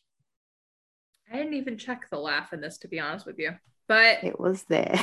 Yeah, I believe you. Yeah, I did think that this match was pretty good. Anzai did a really, really nice job throughout. I specifically noted, where was this Jake and Yuma the first half of the tournament? Because I actually thought this was a very strong match for them as well, but I would have liked to see this the entire way through the tournament and not in their final matches of the tournament when it didn't really matter, because at this point they weren't able to be contenders for the final, prize, the winning the whole tournament. Jake and Nagata facing off post-match had a great energy to it, but it was just very interesting because everything makes sense today again on December 8th, but when he's facing off with Nagata with this very specific energy and he's very aggressive, it looks fantastic, but it's a very different energy than doing ass-based humor with Yuma and the lads. We just had some issues, I think, with tone throughout this tournament, but it is what it is. But I did think that he looked great facing off against Nagata, and certainly I think that will pay off for him in what he chooses to do next. Swama and Kono defeated Koji Doi and Kuma Arashi in 14 minutes. Now, I don't condone this. I don't support this, but the lady giving Swama the finger is how I felt. I felt like I was her. And that was me towards this whole tournament of Voodoo Murder matches. I'm going to second your notes. Yeah, I related really deeply to, she was the highlight of this match. She was the only thing I really wrote down. It's oh, she was really cute. And she had some really good chemistry with Swama there. It's a really good feud, really good storyline going on. And that's all I got, because for the most part, I didn't watch it. I was so checked out of this match. In in defense of Suwama, the one thing that he is has been quite good at during this show is the way that he interacts with the crowd. Suwama's a really good heel, you know? Oh, yeah. When he's not wrestling like he's sleepwalking and he does the way that he interacts with the crowd, that stuff is actually really effective and it's really good. I think it's actually really hard to do what he does as a heel with the crowd and be believable, right? And the crowd really enjoys like interacting with him. Like they're mad at him. Like it's not like it's like all like cute and like whatever. Like it's some of it is, but like some of it's like they're mad at him because he's, you know, being the worst right now. And I think that is like, it's just a good it's a good example of him being effective in this role. I just wish that the wrestling would be good enough to want me to keep him in this role at this point. Kento Miyahara and Takuya Nomura defeated Tsuji Ishikawa and Cyrus in 17 minutes and 36 seconds. These two teams worked really well together and it ended up being a very fun match. It was very much speed versus strength. And since we're almost getting to the end of the tournament, I was keeping an eye, like everybody else, on Kento and Nomura. And there was like hardly any miscommunication between these two, except for some moves that we'll get to with one of the questions. But I was honestly surprised of how well they worked together. When looking back at the press conference, when Nomura wanted absolutely nothing to do with Kento, they were just like such a great team. Like they've been teaming together for years. I really liked this one a lot. I did. This was a really good match. Yeah. I think Kento and Cyrus in particular have such a great chemistry. I think it's really hard for Kento to not work well with people. I mean, that's just kind of like Kento and his ability to just be who he is. But him and Cyrus just really click. And we kind of learned about that a little bit in our interview with Cyrus that we did a couple of weeks back, right? Cyrus also feels like he clicks really well with Kento. And you can feel that in this match. You know, they just get along so well together. It's just really, really cool to have seen that. And Kento always works well coming off of Shuji, so it's nice to see some of that too. And, you know, Takuya, and it's just so great to have him. And it's just like one of those things where we're going to talk about like all the fallout of this tournament and like where we go from here with Nomura. I just want to keep him. Like, no, he can't go back to BJW because I want to keep him because he's such a great addition to this roster and working with Kento. And, you know, I didn't think that there was going to be many tag team partners for me that would kind of rival other partners of Kento's that I've enjoyed him with. But this relationship, as Jesse alluded to, him and Takuya, like it's been really fun to watch this play out. They work really, really well together. And as the tournament like sort of comes to a close, like they're working almost seamlessly together, except when they do like their comedy bit around like the follow back, followed by like the much more serious follow through of the follow back. And like that's it though, but there's like a point to that, right? And we'll talk more about that when we answer the question. But irregardless, like I just this was a really good match, and this worked super well for me. Yeah, this is I think my favorite match of the tournament. I think it's either That's this how I'm one feeling too. It's either this one or the other one with these exact teams. But I really think it probably is this one. And yeah, you said it all. It's all about Kento and Takuya's fantastic like story and chemistry and how they've come together as a team.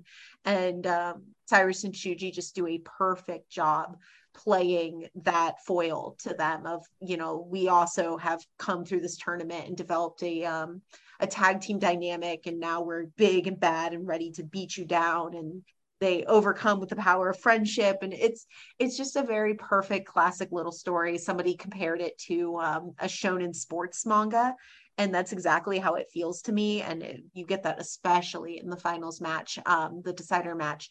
And it's so fun. It's fun to see Kento sort of pop up and react to the Kento claps, especially when Takuya does them. It's just, I love this match so very much. So please seek it out. It is not too long. It's under 20. So no reason you can't go watch it. Day 8 was on the 7th at Korakuen Hall. Hikaru Sato and Ryu Inoue defeated Rising Hayato and Hokuto More in 7 minutes and 11 seconds. Tsuji Ishikawa and Cyrus defeated Riki Honda and Izanagi in 5 minutes and 28 seconds. And because Honda and Ishino forfeit the rest of the tournament, Suji and Cyrus make 8 points and they head straight to the finals. The All-Asia Tag Team Time match was next. Takao Omori, Masato Inoue defeated Tajiri and Yoshitatsu, Yusuke Kodama and Masato Hanabata, Black Nanto Ray and ATM in 7 minutes and 7 seconds. I'm not happy with the belt being hot potatoed around so much lately. I don't like that at all. I do like seeing Omori with a belt. He looks good with a belt. It suits him. I know that sounds weird, but it does. So after the match, we get to hear none other than the lovely theme of Mr. Nozawa Rongai as he comes out and challenges for the title. And of course, it is immediately brought to attention that he has no partner. And he calls out Kendo Kashin, who also likes to yuck around in Noah with him. And they have made a tag challenge for the All Asia belts. So not only are we trading this belt around, but we are now having quite the challenge. So what do you guys think about that? Nothing good. I'm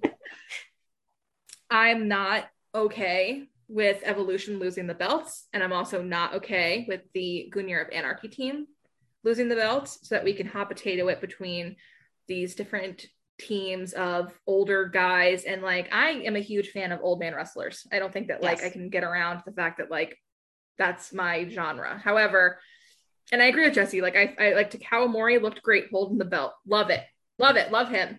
However, none of the booking of this makes any sense. And like I'm not like particularly that, seeing Nosawa didn't like make me like crazed in the way that I think it makes other people, but I don't see the point in this.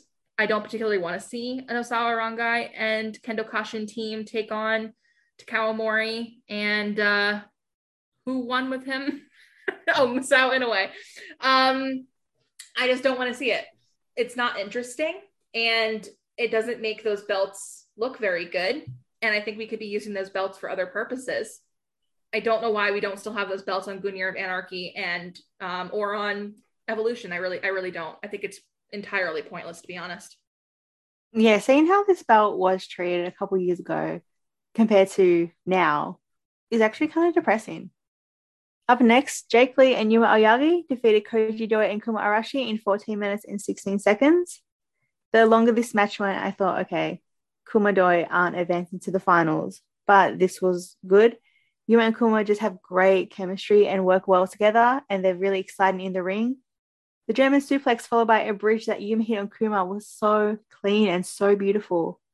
After the match, Jake shook Kuma and Doi's hand, which led me to believe that they were leaving, but obviously I was wrong with that.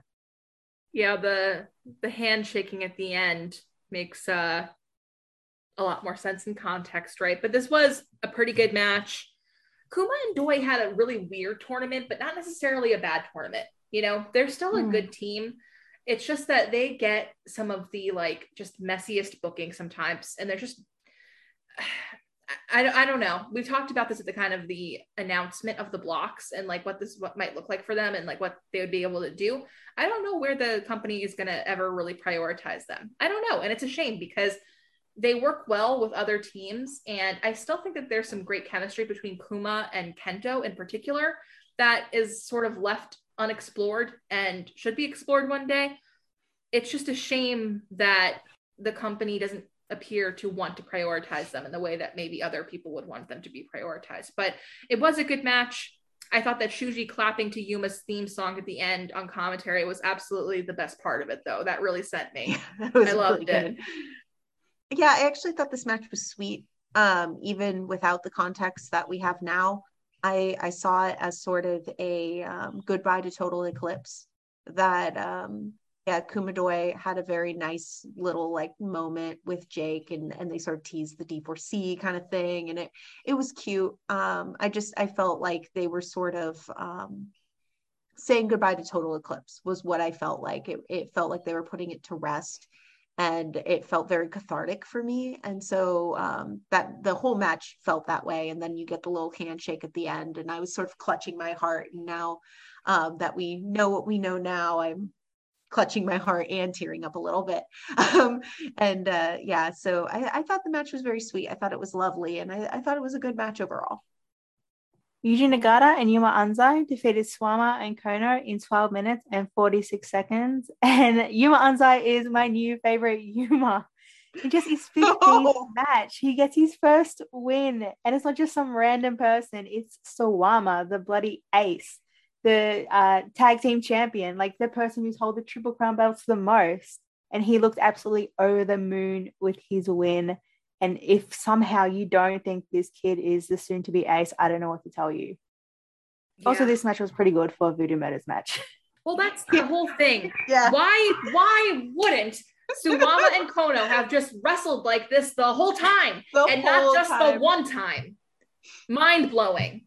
Absolutely mind-blowing. I was actually really angry that I liked this match as much as I did, because it meant that we could have had this match the entire time, and we didn't, and they only turned it on to put this young ace over, which was great, but like we could have had so much more from this team, which is our champion team. That's the thing, is that they are our champions. That's the huge problem with the way that they are wrestling. I mean, there are several problems, but my biggest problem is that they are champions, and now we can see that they can be heel champions really, really well, which we always figured because Sawama's great at his job. But yeah, those are my frustrations, and I know Alicia echoes them, but I was livid. This was a great moment for Anzai, though, and I do want to say this because I think that, like, in the aftermath of Jake leaving, I saw some people like making comments about like how this was like Anzai got to have this moment specifically because Jake was leaving, which was weird, because there's also a lot of people like acting like Jake leaving isn't a big deal. And it's like, which one do you want? Which one is it? Is it Jake leaving is not a big deal, or Jake leaving is such a big deal that Anzai got to pin Suwama? Which narrative are we choosing today? But I think that this was always going to happen, because Anzai has been set up as the super rookie from the moment that he started like really performing. And at this point, if they could resurrect certain people to put Anzai over them in like his trials, they would do it. Like, this is what they're signaling. They are trying to show you how serious they are about him, and they are going to strap those rockets to him and like really set his career on fire from here. Like, they are signaling to you just how serious they are with him pinning Suwama here. And I am not convinced this wouldn't have happened if Jake wasn't leaving. I don't think that those two things are related. I think this would have happened even if Jake wasn't leaving. And again, I think that there are people on Twitter who just can't pick a narrative at this point. Yeah, I think the way that this tournament was structured point-wise, we actually, in our group chat, Jesse immediately said, "Come on, super rookie Anzai, pin Sawama and save us all." Yeah, and save us all is exactly what you said. And you predicted it, and you didn't predict it out of thin air. You predicted it because they were sort of leading up to this. They were the last match for the champion team for a reason. They've planned this from the beginning. And I think people need to sort of look in and decide whether they were surprised when this happened, not knowing that Jake was going to leave. Like, did you think this was surprising, or did you think this was exciting? And I thought it was exciting, but not necessarily out of thin air or weird or a weird booking choice. So I think that's sort of where I'm at. Kento Miyahara and Takuya Nomura defeated Jun Saito and Rei Saito in 12 minutes. Taru finally gets a taste of his own medicine with Kento throwing the powder in his face. And there are some great fan photos on Twitter of that moment. The ending is a referee's decision with Nomura choking Jun out. It was fine. Kento and Nomura now move to the finals. I thought this was a better Jun and Rei match. I didn't hate it, even if like I'm just so damn done with Taru and with, unfortunately, by extension, the Saito brothers by this point. But yeah, got through it. We did. You survived the entire voodoo murdering. At this point, we have now officially made it to the other side of the voodoo murdering. I liked it. I liked the pop at the end when Kento turned the tides. I like that a lot of the finishes towards the ending here with Mia Kentotakia were very, obviously one person is getting the pin or getting the victory, but they are working together. And these finishers are because of each other. You see that in the first Cyrus Shuji match as well, that, they're setting up each other for these victories. And by turning around the powder, you're setting up Takia.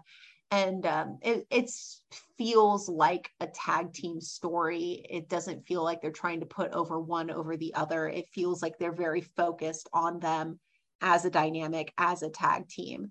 And that was very satisfying. And it felt like what this tag league really, really needed. So I like the finish. That was probably my favorite part of the match. The rest of the match was just kind of there. Asuka Oyagi defeated Dan Tamura in 17 minutes to win the Junior Battle of Glory. For this match, there was a little video package, but it was just about their Junior Battle of Glory path. But these two have history together that they could have shown instead.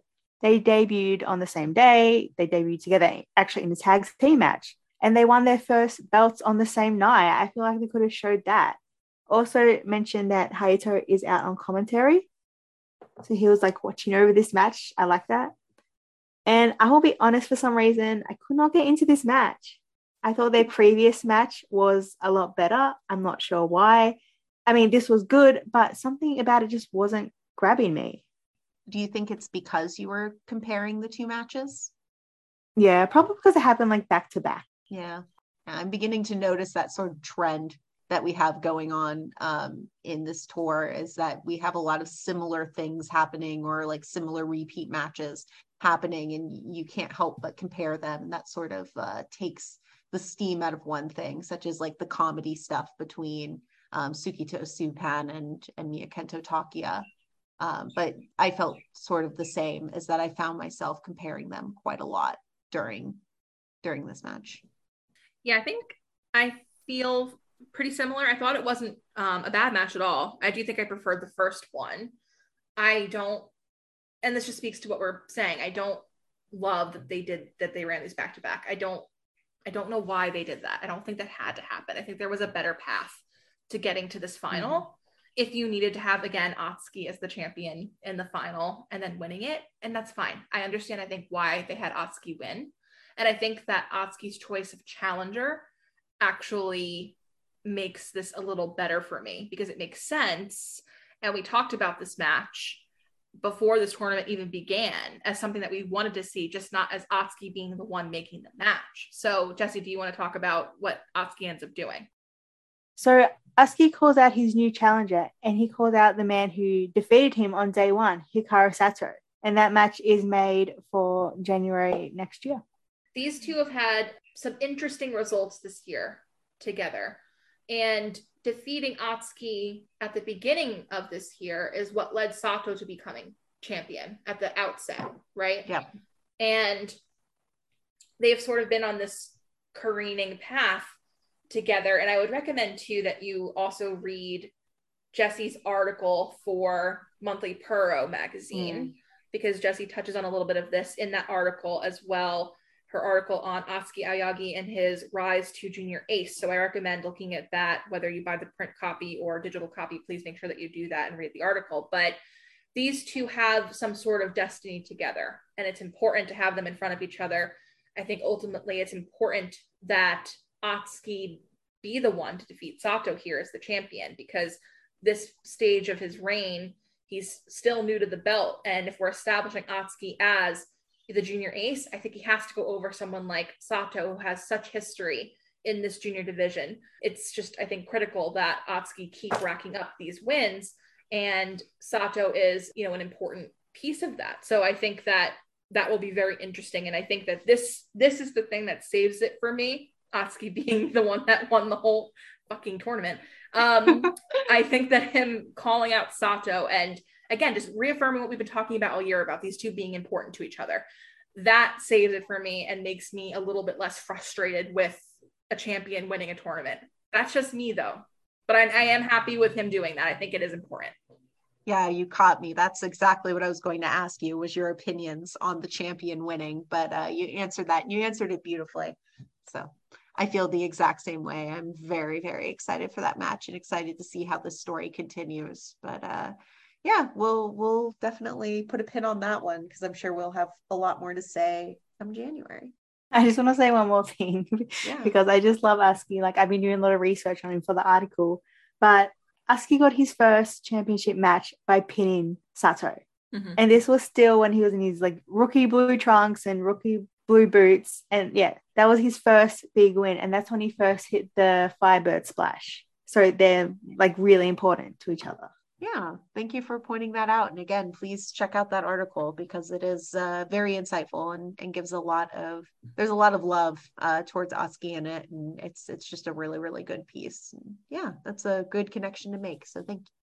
Kento Miyahara and Takuya Nomura defeated Suji Ishikawa and Cyrus in 20 minutes and 37 seconds to win Tag League 2022. I thought this match absolutely rocked. I loved it. For me, it was the best match of Tag League. All four men were on their A game, even though they already wrestled earlier in the show.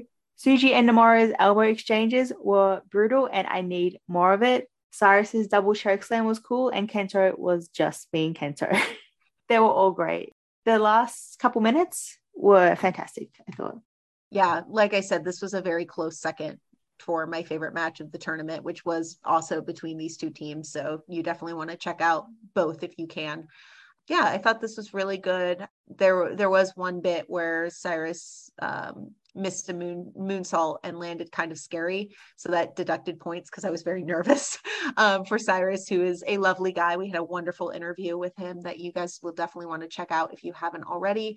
But he seems to be okay. So that was good. But otherwise, yeah, this match was almost flawless. I really loved it. I thought it was super, super fun. There were a lot of really great moments, really dramatic moments with Takuya like starting the Kento chant while slapping the mat, and then Kento like coming to, and it had this climactic feeling that you really want from a tag league final.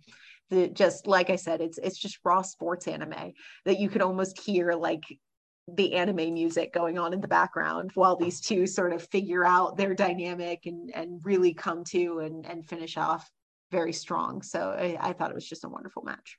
Yeah, after those comments, I don't have too much to add in terms of the match itself. It's easily one of the best of the tournament. It's worth checking out to be sure. The right team won because in my opinion, the team that, and this is not necessarily fair to say about like a team like Shuji and Cyrus, who I think performed consistently throughout. Anzai and Nagata certainly performed consistently throughout, but I think that the one team that showed up and really felt like a real world tag league throughout to the standard that I keep for this tournament, at least every year, was Kento and Nomura. And that's why I feel that they were the right team to win and they deserve to win. Because otherwise, there was something about this tournament, the vibe was off. This was not a tournament like we've had in past years. I was incredibly disappointed with it. Overall, I think the booking was lackluster. The way they used those two VDM teams against all the other teams was atrocious. There was just something extremely off about this tournament. Did it have to do with the news that we got, immediately following the tournament? Maybe, perhaps. But there was something overall about the structure and the booking of the tournament, perhaps entirely because of the way they used the both Voodoo Murders teams, that made this just such a slog to get through in a way that All Japan doesn't feel like for me normally. And again, I usually look forward to this tournament all year.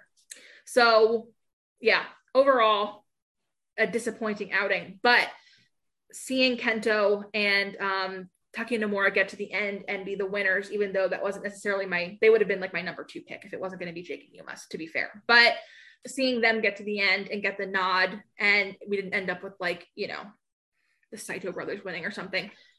That's at least the sort of good news to take away from it. But I don't know if you two feel any differently, but this was just, again, I don't like, it's just disappointing for me. Like I love this tournament and I love this time of year for All Japan, but this did not feel like a real world tag league tournament for me. Just there was something off with the vibe this year. And I could feel it throughout the tournament. Very disappointed. I 100% agree with that. It might have to do with the juniors just outshining the heavyweights like every single day. but it might just have to do with Voodoo Murders just ruining the tag league. Yeah, but like you said, Alicia, something was off. Like the vibe was off. And I can't pinpoint it, but there are reasons you could look to. Yeah, I actually I do agree. This is technically my first full real world tag league. I watched a good portion of last year's. I wasn't quite to watching AJPW religiously, but I watched a lot of matches on Alicia's recommendation last year and really, really enjoyed them. So I can't speak for the whole vibe, but I do remember a lot of the matches that I watched from last year, and I'm not sure how many of these matches I'm going to remember next year, if that makes sense. So I think there was a lot more memorable stuff that happened in last year's Real World Tag League. So I will defer to you guys, but I think I do agree. I think you kind of hit the nail on the head in that it was a largely forgettable tournament. And that hurts to say. It really does hurt to say, because I expect so much more from this tournament and from this promotion in general, which to me has the best tag wrestling in Japan. And we talked about, what did we talk about all year? How good the tag wrestling was, right? Yeah. Not just the All Japan House Show 6-mans, but just tag wrestling in general has been so good. And we kind of got hit with the Voodoo Murder stuff, Ashino's injury, obviously, I think threw a wrench in maybe some of their booking plans for this tournament too. We're not going to know exactly what would have happened based off of that. We don't know how far Gunyear of Anarchy would have gotten, or if the outcome has changed because of that injury, but I think it certainly does play a role. And I think even more than that, Ashino pinned, he submitted Suwama, and did he submit or pin Kento? I guess it doesn't really matter. Either way, he is in line for a Triple Crown title shot. So there's been a delay to that, obviously, while he's been recuperating. So just all of these things that sort of add up to make this just a very, disappointing and flat year, certainly. So like we said at the start of the show yesterday, there was an announcement that Jake Lee, Tajiri, and Izanagi would be leaving All Japan. Izanagi has his last match on the 21st, and Jake and Tajiri will have their last match on the 25th. So obviously, one of the things we've talked about this year has been Jake's desire to work with New Japan. I think we expected this to be something where he doesn't leave. He stays in All Japan and perhaps goes to New Japan to do stints. He talked extensively about wanting to appear in the G1. There's a lot of, back and forth about what exactly happened there, but he didn't end up appearing in the G1. This is something that played out in the press for several weeks, even after the G1 had concluded. He was very disappointed that he was not selected to work with New Japan for that G1. This is obviously, and we don't necessarily know where he's headed yet, right? There's no confirmations of where he's headed. We're sort of assuming he'll end up with New Japan, but I would be surprised if he ended up anywhere else given everything he's talked about this year. But that being said, this is obviously very sad and very difficult. Jake's road through All Japan is very interesting. We've talked about this extensively in the past. He started out in All Japan and left because he was dealing with some personal things, got injured, was having a difficult time working through that injury, and then he left. But he realized when he was, he was doing, I think, some chiropractor work, and he was, doing some mixed martial arts stuff. And then he realized that he would regret it for the rest of his life if he didn't come back. So he came back. I believe he came back in 2015. Since that point, he's become part of the fabric of this company, the modern era of All Japan. I think what his leaving right now sort of signifies is the death of a dream in some ways, right? Because Next Dream 1.0 was built around Kento, Jake, Yuma, and Naoya Nomura. And the four of them being the new pillars, so to speak, and leading this company forward in a post-Muto era. And with Jake leaving, no matter what, there is no one that can replace him in that. So that is gone to us with him leaving. And I think we felt the same way with Naoya having left, but Naoya's not really gone, right? He flips in and out. So there's a different vibe there. But with Jake seemingly leaving and moving on, there's a different vibe there. And it certainly is very hard to process that at this point. And we don't necessarily know what the future will look like, but there is a sense that given how this year has played out for him and the comments he's made in the press about wanting to work with a company like New Japan, that there is some finality for now to this announcement. So there is certainly that. And, I've seen some very interesting comments in the wake of this sort of announcement about Jake. And I've seen some really lovely comments from people who are genuinely sad to see him go. And I've seen some really disparaging comments of people who seem to be trying to rewrite All Japan's history around Jake and to downplay the significance of him leaving here. But I want to remind people that he is a 2-time Triple Crown champion. He's a 2-time All Asia Tag champion. He is a 1-time World Tag Team champion. And he is Kento's chosen rival. He is the only person Kento Miyahara has verbally stated is his rival. He has never said that about Yuma. He has never said that about Naoya Nomura. And I think people forget that or don't realize that or lose sight of that in things. That Jake has had a role to play here. And Jake is important to so many people in this company. And there is a loss here. And to state otherwise, you can dislike him. You don't have to like his work. You don't have to think his wrestling is very good. And you can disagree with how he has talked in the press this year. But to downplay what he has brought to this company and what he brings to these different wrestlers and their relationships with each other is to try to rewrite history. And there will be an impact felt here. And he will be missed. And there are a lot of dreams not realized in him leaving now. So with that being said, Jessie, do you want to talk about Jake? You're going to make me cry.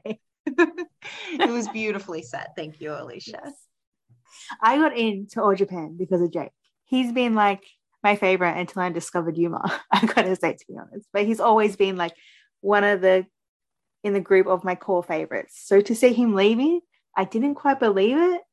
Like I had to reread it a couple of times. Like what? Like he just competed in Tag League yesterday, and now he's leaving. So it really hit me. It hit me hard, especially because just like how much I guess care for Jake and like just want him to succeed and stuff.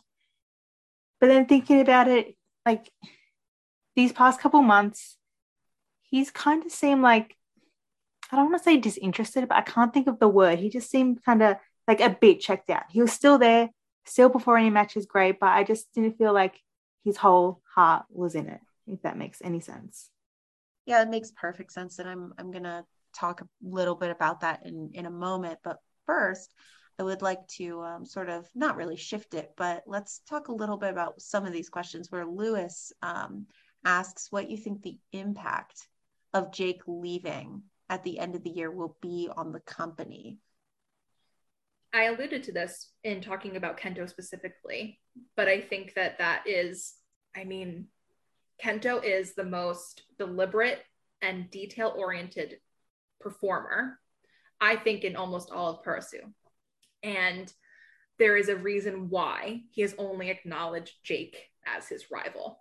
There is meaning in everything he says and everything he does, which is why it's really worth it to pay attention to what he says and what he does.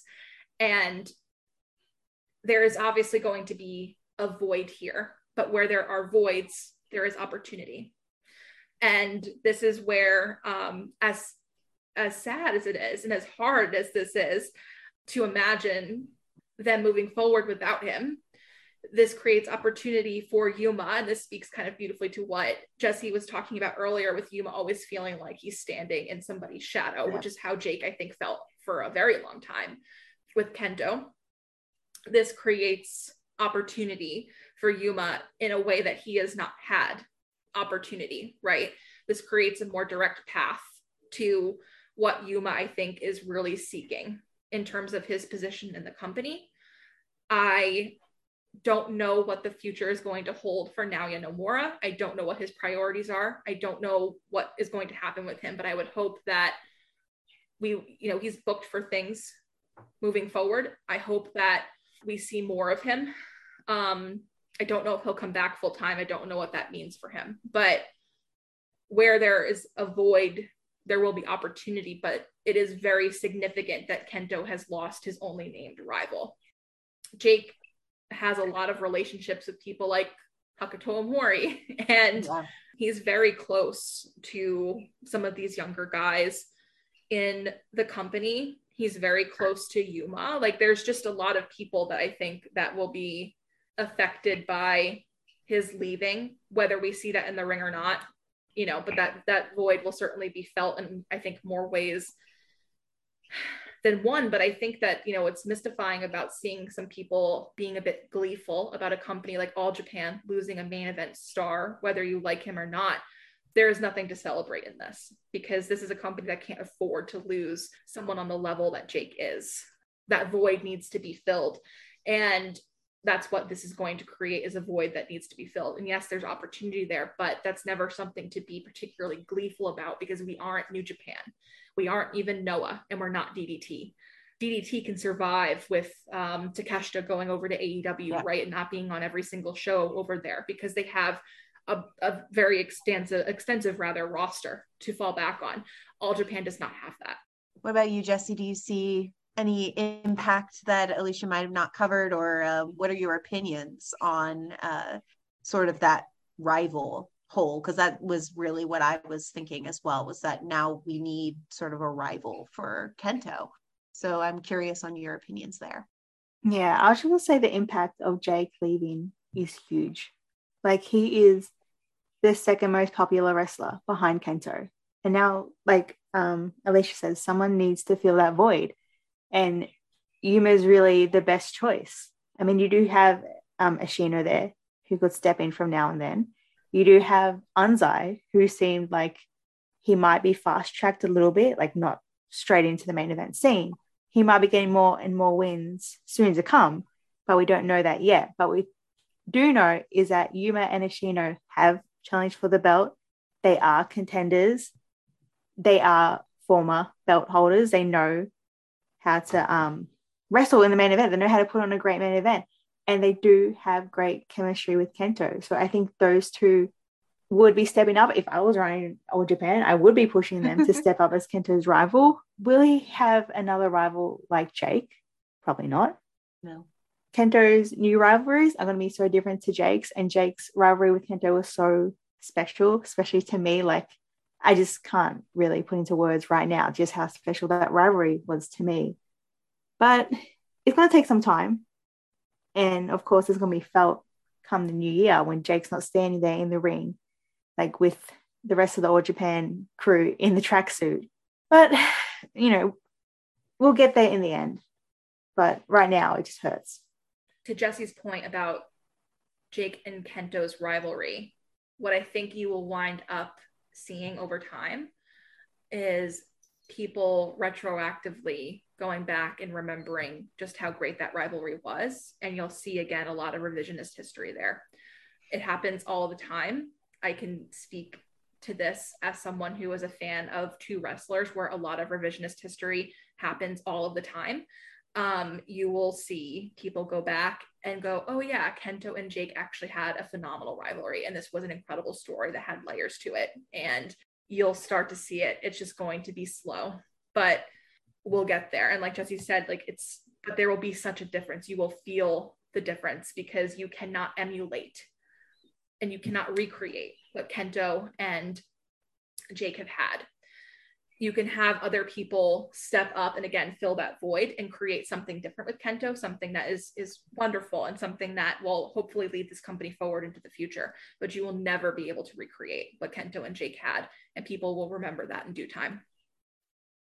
Yeah, and that's pretty much what I was going to get to as well, is that when you have a rivalry like that, it never really dies. And it will, you know, they're both young wrestlers, more or less, and it will come back in different ways, and people will remember it in all spheres, not even just the revisionists, but people who have loved it the whole time will keep the flame alive. And it will always remain very important. It will remain really important to both of them. which I think it says a lot. It says a lot for that weight of the rivalry. And I do look forward to both of them sort of reaching for that and finding new rivalries, but while still sort of keeping the rivalry that has existed between them alive. I think there's a lot to keep out for, to look out for on social media as well, is always a good way to sort of keep that up to date. I don't think that we've seen the last of Jake and Kento. So that sort of does lead us beautifully into Abid's question, where he asks, with Jake, Izanagi, and Tajiri leaving, what are some changes you're all expecting might happen? And we have talked a little bit about that. And then any big changes to current storylines and such, which I think is sort of what those changes are going to be, if anything. So I'd be curious what you guys think. I have some opinions there as well, but I definitely would be curious what you guys think are going to be the storyline implications.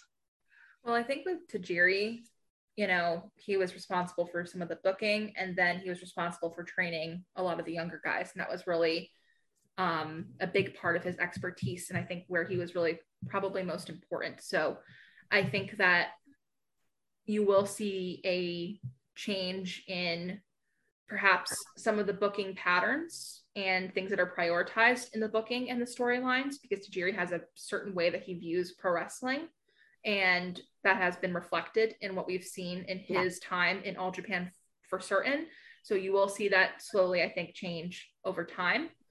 And I think where Tajiri's sort of absence will be felt the most will not be something that we can see. It'll be felt backstage. It'll be felt with the relationships with the wrestlers, and also with the training of those younger wrestlers who have been working with him for a while now.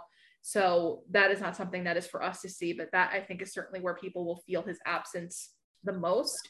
But yeah, certainly with someone like Tajiri leaving, you will get whoever becomes the next head booker and starts to make all those new creative decisions. You will start to slowly see that person's view of wrestling and how those stories should be structured and created end up in the booking.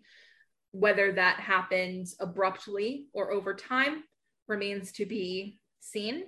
We're not really sure who's going to be taking over that booking, or if there's been some people helping with the booking that have been kind of doing this the whole time, that maybe we're not going to see that much of a change.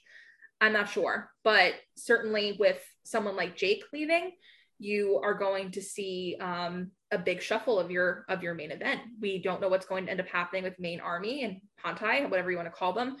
That has been structured around Jake Lee so far. They came out to his theme music. Everything was structured around him. This is a great area of opportunity for Yuma, who left Next Stream to form this, substantially with Jake. This is a great area of opportunity for him. Does this become Yuma's group, or does he form something else? So yeah, there's a lot to be said about these things. Moving forward, I think you're going to see a lot of shuffling of the main event and what that looks like, and also the different players. Like Jesse noted, Yuma is going to be a big player. When Ashino comes back from injury, he becomes a big player. I think Honda as well, I think, is someone that is potentially going to be a big player in the future. So there's a lot to be said for all of that, I think. Yeah, I agree. And we touched on that already. We talked in depth about that already. I do think it is good in some ways that they gave Jake opportunities to wrap up a lot of things and do a lot of things that he wanted to do this year. We're not leaving with, we're always going to be leaving with loose ends when somebody leaves like this. And we touched on that beautifully with just the concept of rivalries. But having said that, it is really good that he was able to defeat Kento for the Triple Crown this year. I think that was very huge and very important for him. Alicia touched on that beautifully when he actually lost the Triple Crown to Sawama, if you want to go back and listen to that. But even still, it is, I think it says a lot. And I think it says a lot for Jake as a wrestler, how important these stories are for him, how important tagging with Yuma was for him. Being able to do all these things so that he didn't have any last regrets leaving the promotion, I think says a lot. So there are some things that are always going to have to be changed, leaving Jake leaving. But I think that with the current storylines, they were sort of toning Jake down to the very current stuff, to the point where if he leaves, he's not leaving any huge regrets for himself or for the promotion. And then Izanagi already was, in the opening matches just sort of endlessly. So there isn't a whole lot that needs to be changed there. And then, of course, Alicia spoke on Tajiri perfectly. Jesse, do you have any thoughts there? Yeah, I just want to speak about Izanagi for a second because I feel like absolutely kind of pushed him to the side. I think he was a good hand. You could really slot him in anywhere. He held titles. He was the Gora TV champion. He was All Asia champion with Zeus, and they had a good run together. He also held the junior title. So he's a good hand to have. You can just put him anywhere. You can put him against anyone. He has a win against Kento, of all people. And I think he did well in All Japan. He is leaving to go to Osaka Pro with Zeus. I think when Zeus revitalized Osaka Pro, I had a feeling Izanagi might make the jump there. He does work there now under the name Tiger's Mask. And at the press conference for it, they said, there is a chance that Zeus and Izanagi could still appear in All Japan now and then, like Zeus does. So I don't think this is a last we'll see of Izanagi. So coming up in December, we have 2 more shows to close out the year. The first show is the 21st at Shinkiba called AJPW Xmas Eve. This was added after the Shinkiba show in October, and the success of that show is most likely why this was added. And to finish off the year, we have a show that takes place on Christmas Day. Talking Triple Crown will also have our end of year episode with special guest Captain Lou. Keep an eye out on my Twitter account, Royal Road 72, as I will make a thread of all the matches for those 2 shows, including Izanagi, Tajiri, and Jake Lee's last match with the company. Moving on to the rest of the questions, Dark Whalebone says, Kento and Nomura repeated the same spot, the double shin kick fail in every match they had. What were your thoughts on repeating the same spots like that over and over? I love this question. And I was curious if we were all going to answer sort of the same thing. I mean, signature spots are important in wrestling, and seeing them develop this spot was a huge part of Tag League, and it was really fun. It was almost felt like a send up to what Taka and Satoshi are doing over in Noah, but it had their own. It didn't feel like a copy. It had their own style to it. So I love this in particular, but in general, as far as repeating the same spots over and over, I think that it's absolutely crucial. I'm a huge match binger myself. I like to binge in a row the same sort of matchups over and over so that I can compare them. And when I see those repeat spots, it gets me excited for the next match, because then I can look for those spots and be like, oh, I wonder how they're going to do it next time. And I wonder how they're going to do this. And I wonder how they're going to counter this. I think it's one of the most rewarding things about wrestling, bar none. And I think All Japan does it really, really well. So I would highly recommend you keep an eye on some of those repeat spots, not just in tournaments, but between singles matches of the same competitor or even tag matches. I agree with everything you said, Rachel. Okay, so we are all on the same page. Alicia, do you feel the same way? Yeah, I don't really know how to view it differently. Okay. Yeah. I wasn't sure if we would have differing opinions on that. If people found them repetitive. Yeah, I don't know. But to me, it's essential. Desweri asks, with Ashino out injured, who do you think takes a babyface tag team spot? And wouldn't it be perfect for him to come back to the Triple Crown scene? AJPW, please. Correct. Yes. So babyface tag teams. What do you guys think? Go. Nomura and Kento. Yeah. If they stay a tag team. Who else? Yeah, I mean, they would need to stay one, and then Yuma is in a really good position to choose a very solid tag partner. And, I have to think we're very close to him and Naoya reuniting their very popular tag team. I don't remember the date of that show, but it's around the Christmas holiday time for, I want to say, Capture. And I don't, who knows what will come of that, and we don't know what Naoya's plans are. We still have no idea. We're a year on from his departure at this point, and he's not quite gone away. And we still don't really know what his plans are for the future, but my mind immediately leaps to that. Certainly that reunion has been planned for a while, but they did shake hands and do a little weird handshake bit even before we knew what was going on with Jake. But now you have to think, was that pointed? Because apparently the discussions around Jake leaving have been happening for a long time. This is not new news for everybody. This wasn't like it broke like, a week ago and they found out Jake was leaving. They've all known for a while he's wanted to go. So you have to wonder if that's pointed and if that leads to something. But that, I think, would actually be rather good to see Yuma and Naoya reunite in that way, and to bring Naoya back into the fold, hopefully full time. I think that's an area of great opportunity. I can't even at this point of this recording remember who wrestles for All Japan, but that's what I'm thinking. Yeah, that's a really good shout. I actually didn't even think about that, but you're totally right that there could be a little bit of foreshadowing that happened that we didn't quite catch at the time. So yeah, I think I'm gonna steal your answer. I'm gonna piggyback on you there. And I do always want to see more Mia Kento as well. They're both phenomenal. This where he also says, hit us up with some Jake Lee dream matches.